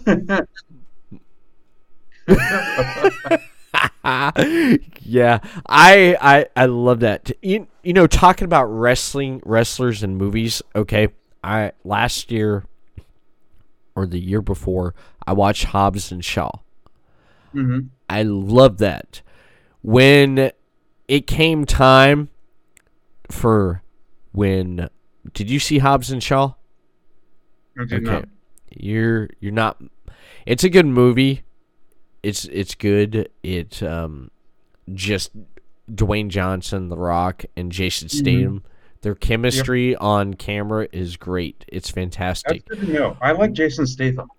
What you saw from Furious 8, that chemistry they had there when how they went back and forth and stuff. Mm-hmm. Imagine that through a whole movie, which you had laugh out loud moments.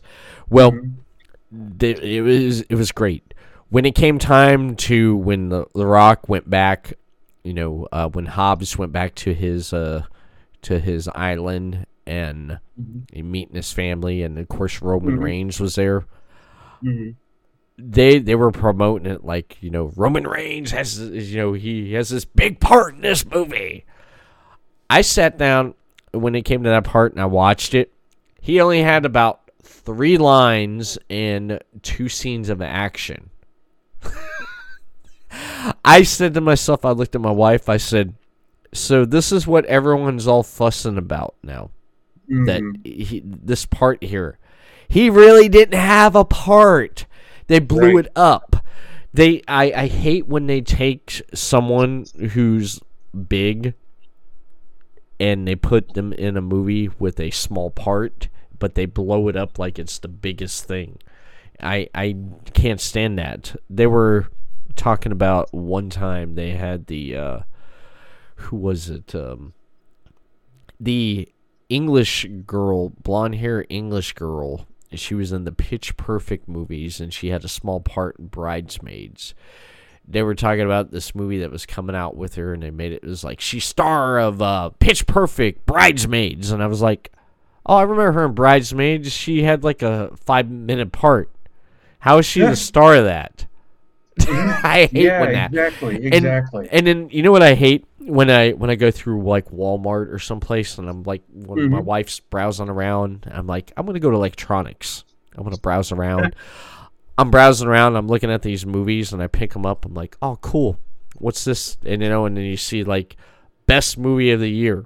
And then hey, what's this one? Best movie of the year. Best movie of the year. Best movie. All these movies are best movie of the year. And some of them don't even deserve to be called best movie of the year. They're just average. I just love how they throw those on movies there. Best movie of the year. I said to myself, I wish I had a nickel for every time I read or heard that about a movie. But this has been pretty great, man.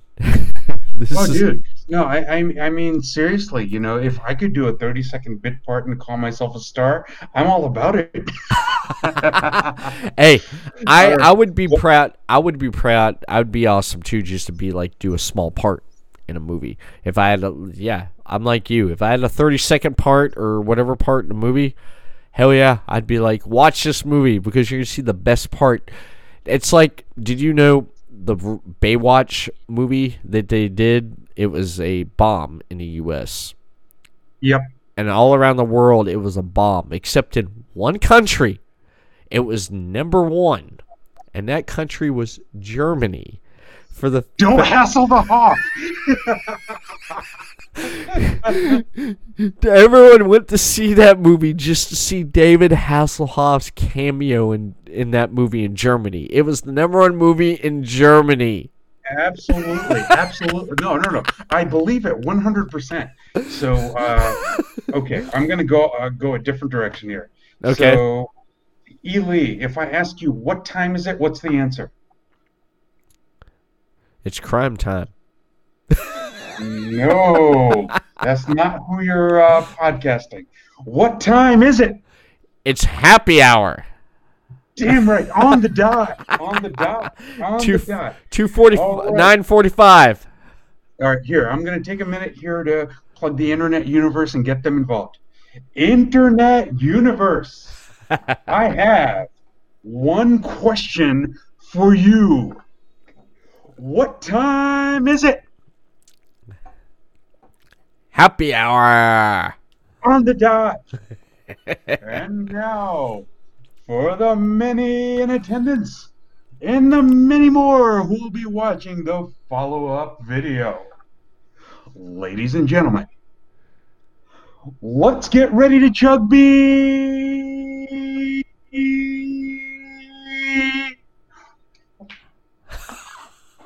And if you're not down with that, I've got two words for you. Chug it.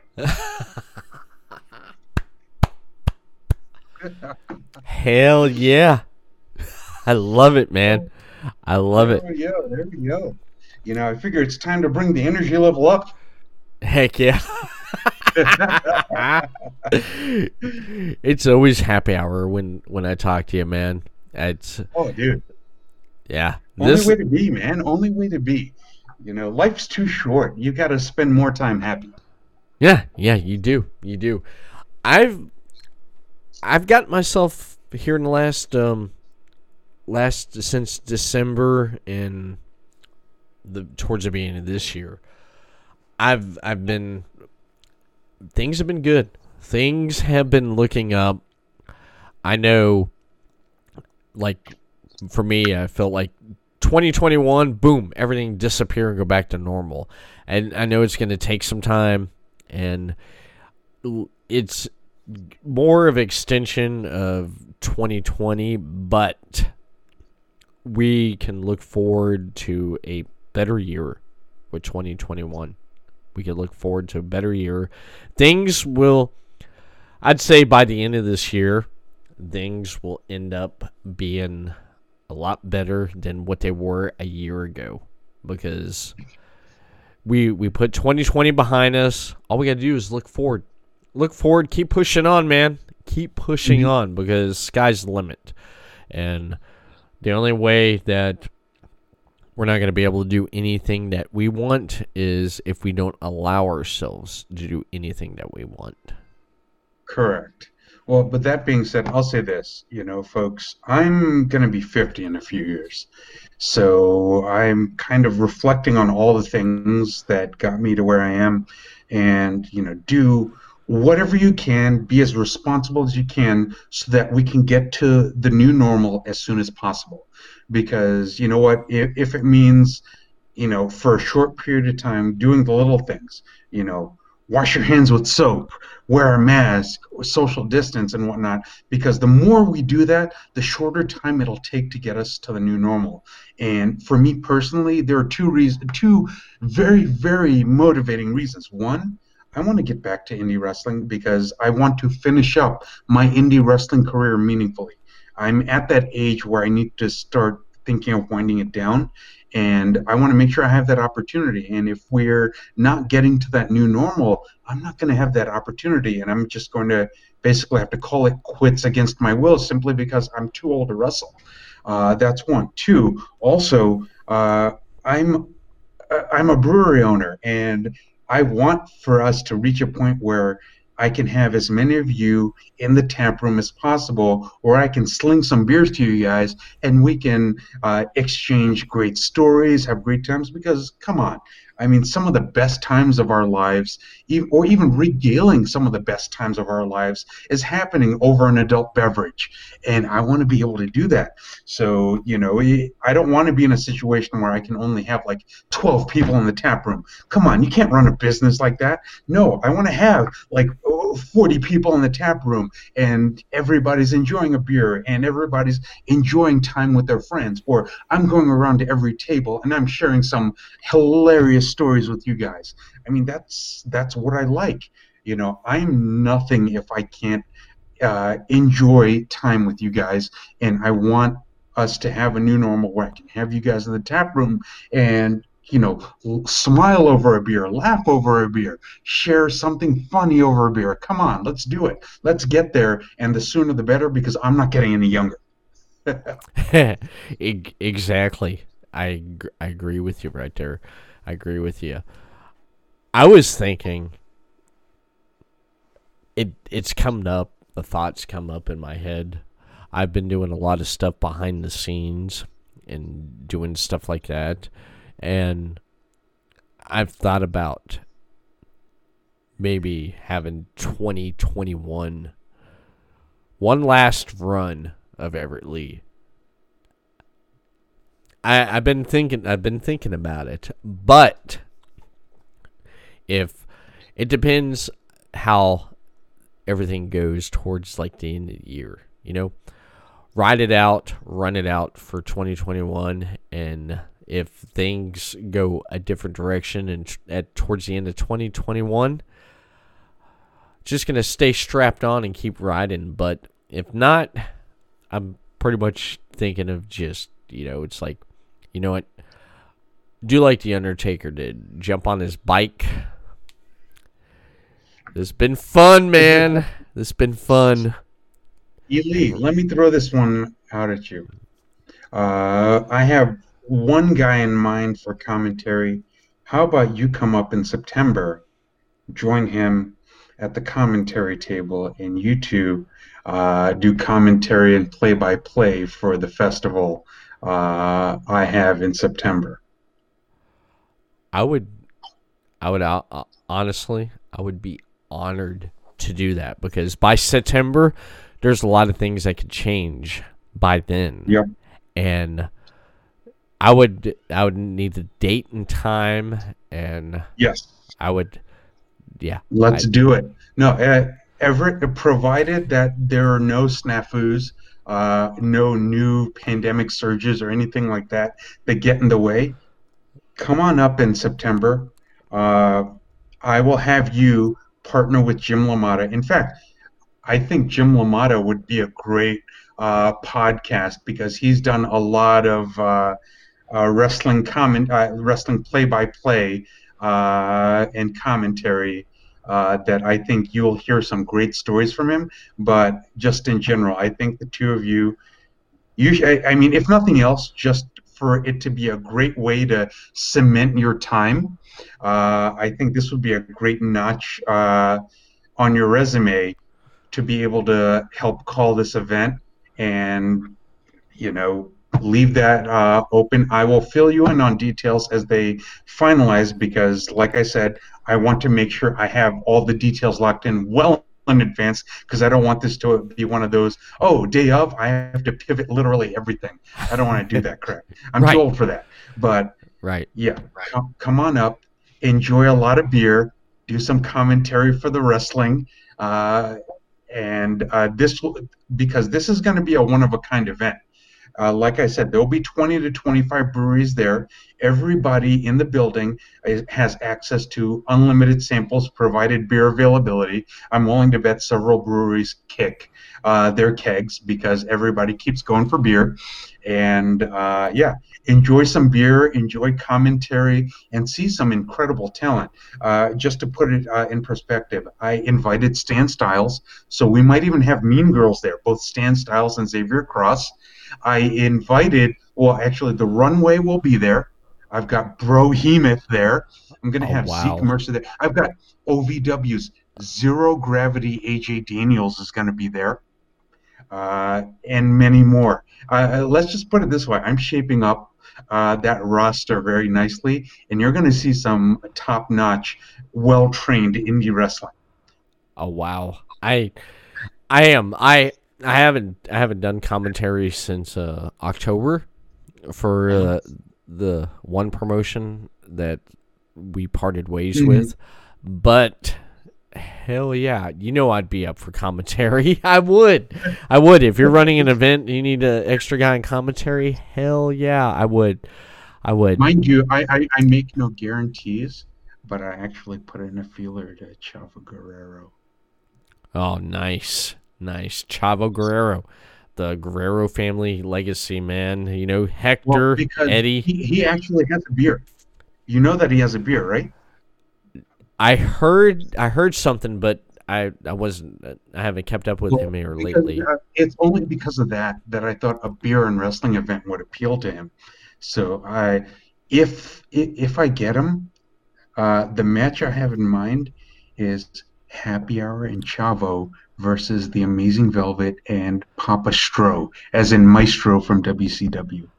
Oh my god. Dude, I would love to call that match right there. Yeah. I'm telling my wife we're taking a trip up to Pennsylvania in September. Her aunt lives up there in Pennsylvania. Look, yeah, you can stay at my house. All right. If you travel up here, you can stay at my house, no problem. But I kind of gave you a little lead as far as what I'm working on, so I'm going to try to make that happen because I think that would be a fantastic event, a fantastic match for the show. Oh my god, that would be great. I'd love that, man. I'd love that. I'd appreciate that. I'd definitely appreciate that. And Damn, I don't know what else to say, man. I'm shocked now. I'm like, my jaw's dropped on the ground. Like, inside, I'm like, outside, I'm like, thank you. Thank you so much. Inside, I'm like, oh my God. That's how I feel right now. Well, part of my motivation in that is, there are a lot of people out in indie wrestling who know I'm legit. There are also a lot of people out there in indie wrestling who, for one reason or another, want to talk all sorts of shit about me. You know what? That's okay. It happens in any indie industry, whether it's indie music, indie wrestling, indie anything. Right. That's bound to happen.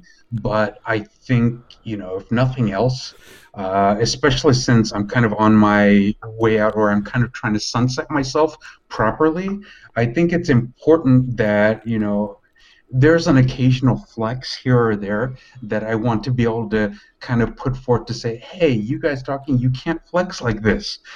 There's a reason for that. I put in the work. I mean, I don't have to be AJ Styles to be able to have connections. I don't have to be, Daniel Bryan to be able to be reputable. I just have to, put in an honest day's work, know who I am. I know who I am, I know what I am, and I know what I do. And the people who are actual pros in the business appreciate that because they know who I am. I don't pretend to be something I'm not. I know what my role is on a show. I'm not the main event guy who's competing for your promotion's World Heavyweight Championship, and that's okay because that's not what I advertise myself to be. What I am, who I am, I've never misrepresented myself. And your fans at any promotion know who I am. There's a reason why I sold a couple $100 of merch in IGB and why you can't even sell one T-shirt,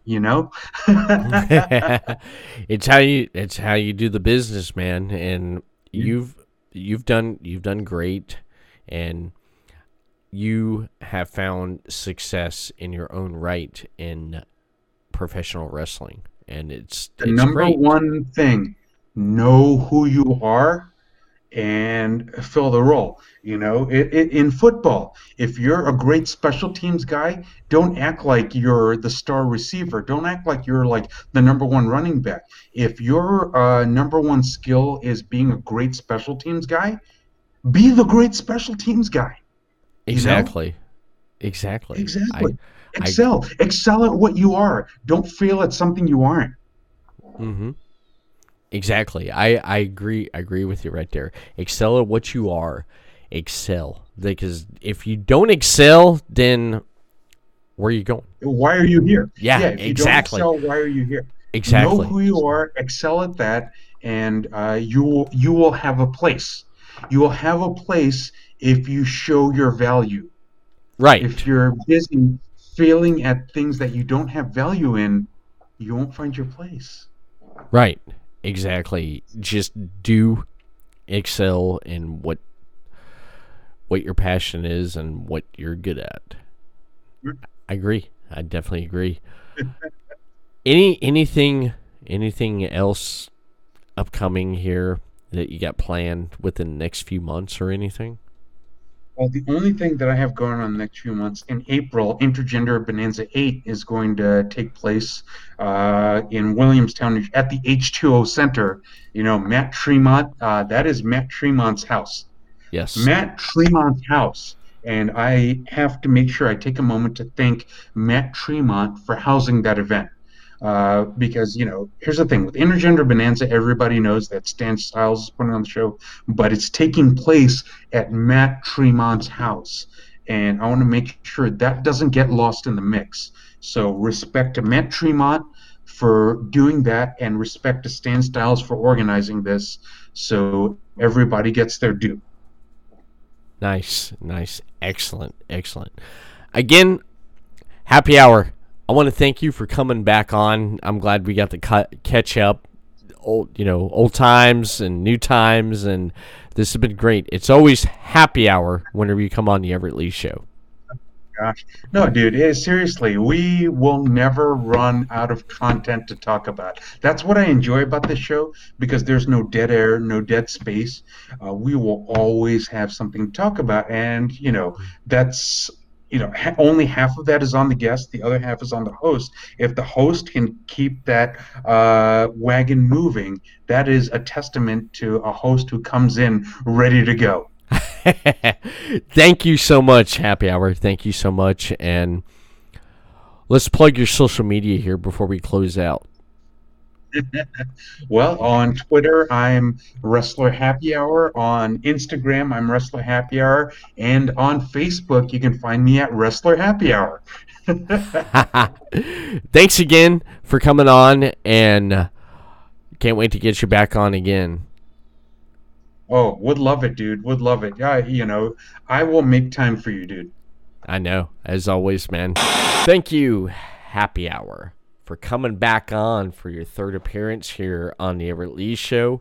And don't forget, ladies and gentlemen, to follow the Everett Lee Show over on Facebook, Everett Lee Show, Twitter at the Everett _Lee, Instagram, Everett Lee Show. And be sure to follow, subscribe the audio podcast on Podbeam, iHeartRadio, Stitcher Radio, iTunes, Apple Podcast, and Amazon Music. And that wraps it up for this episode of the Everett Lee Show. I'm the Everett Lee. We'll see you again next time for another episode of the Everett Lee Show.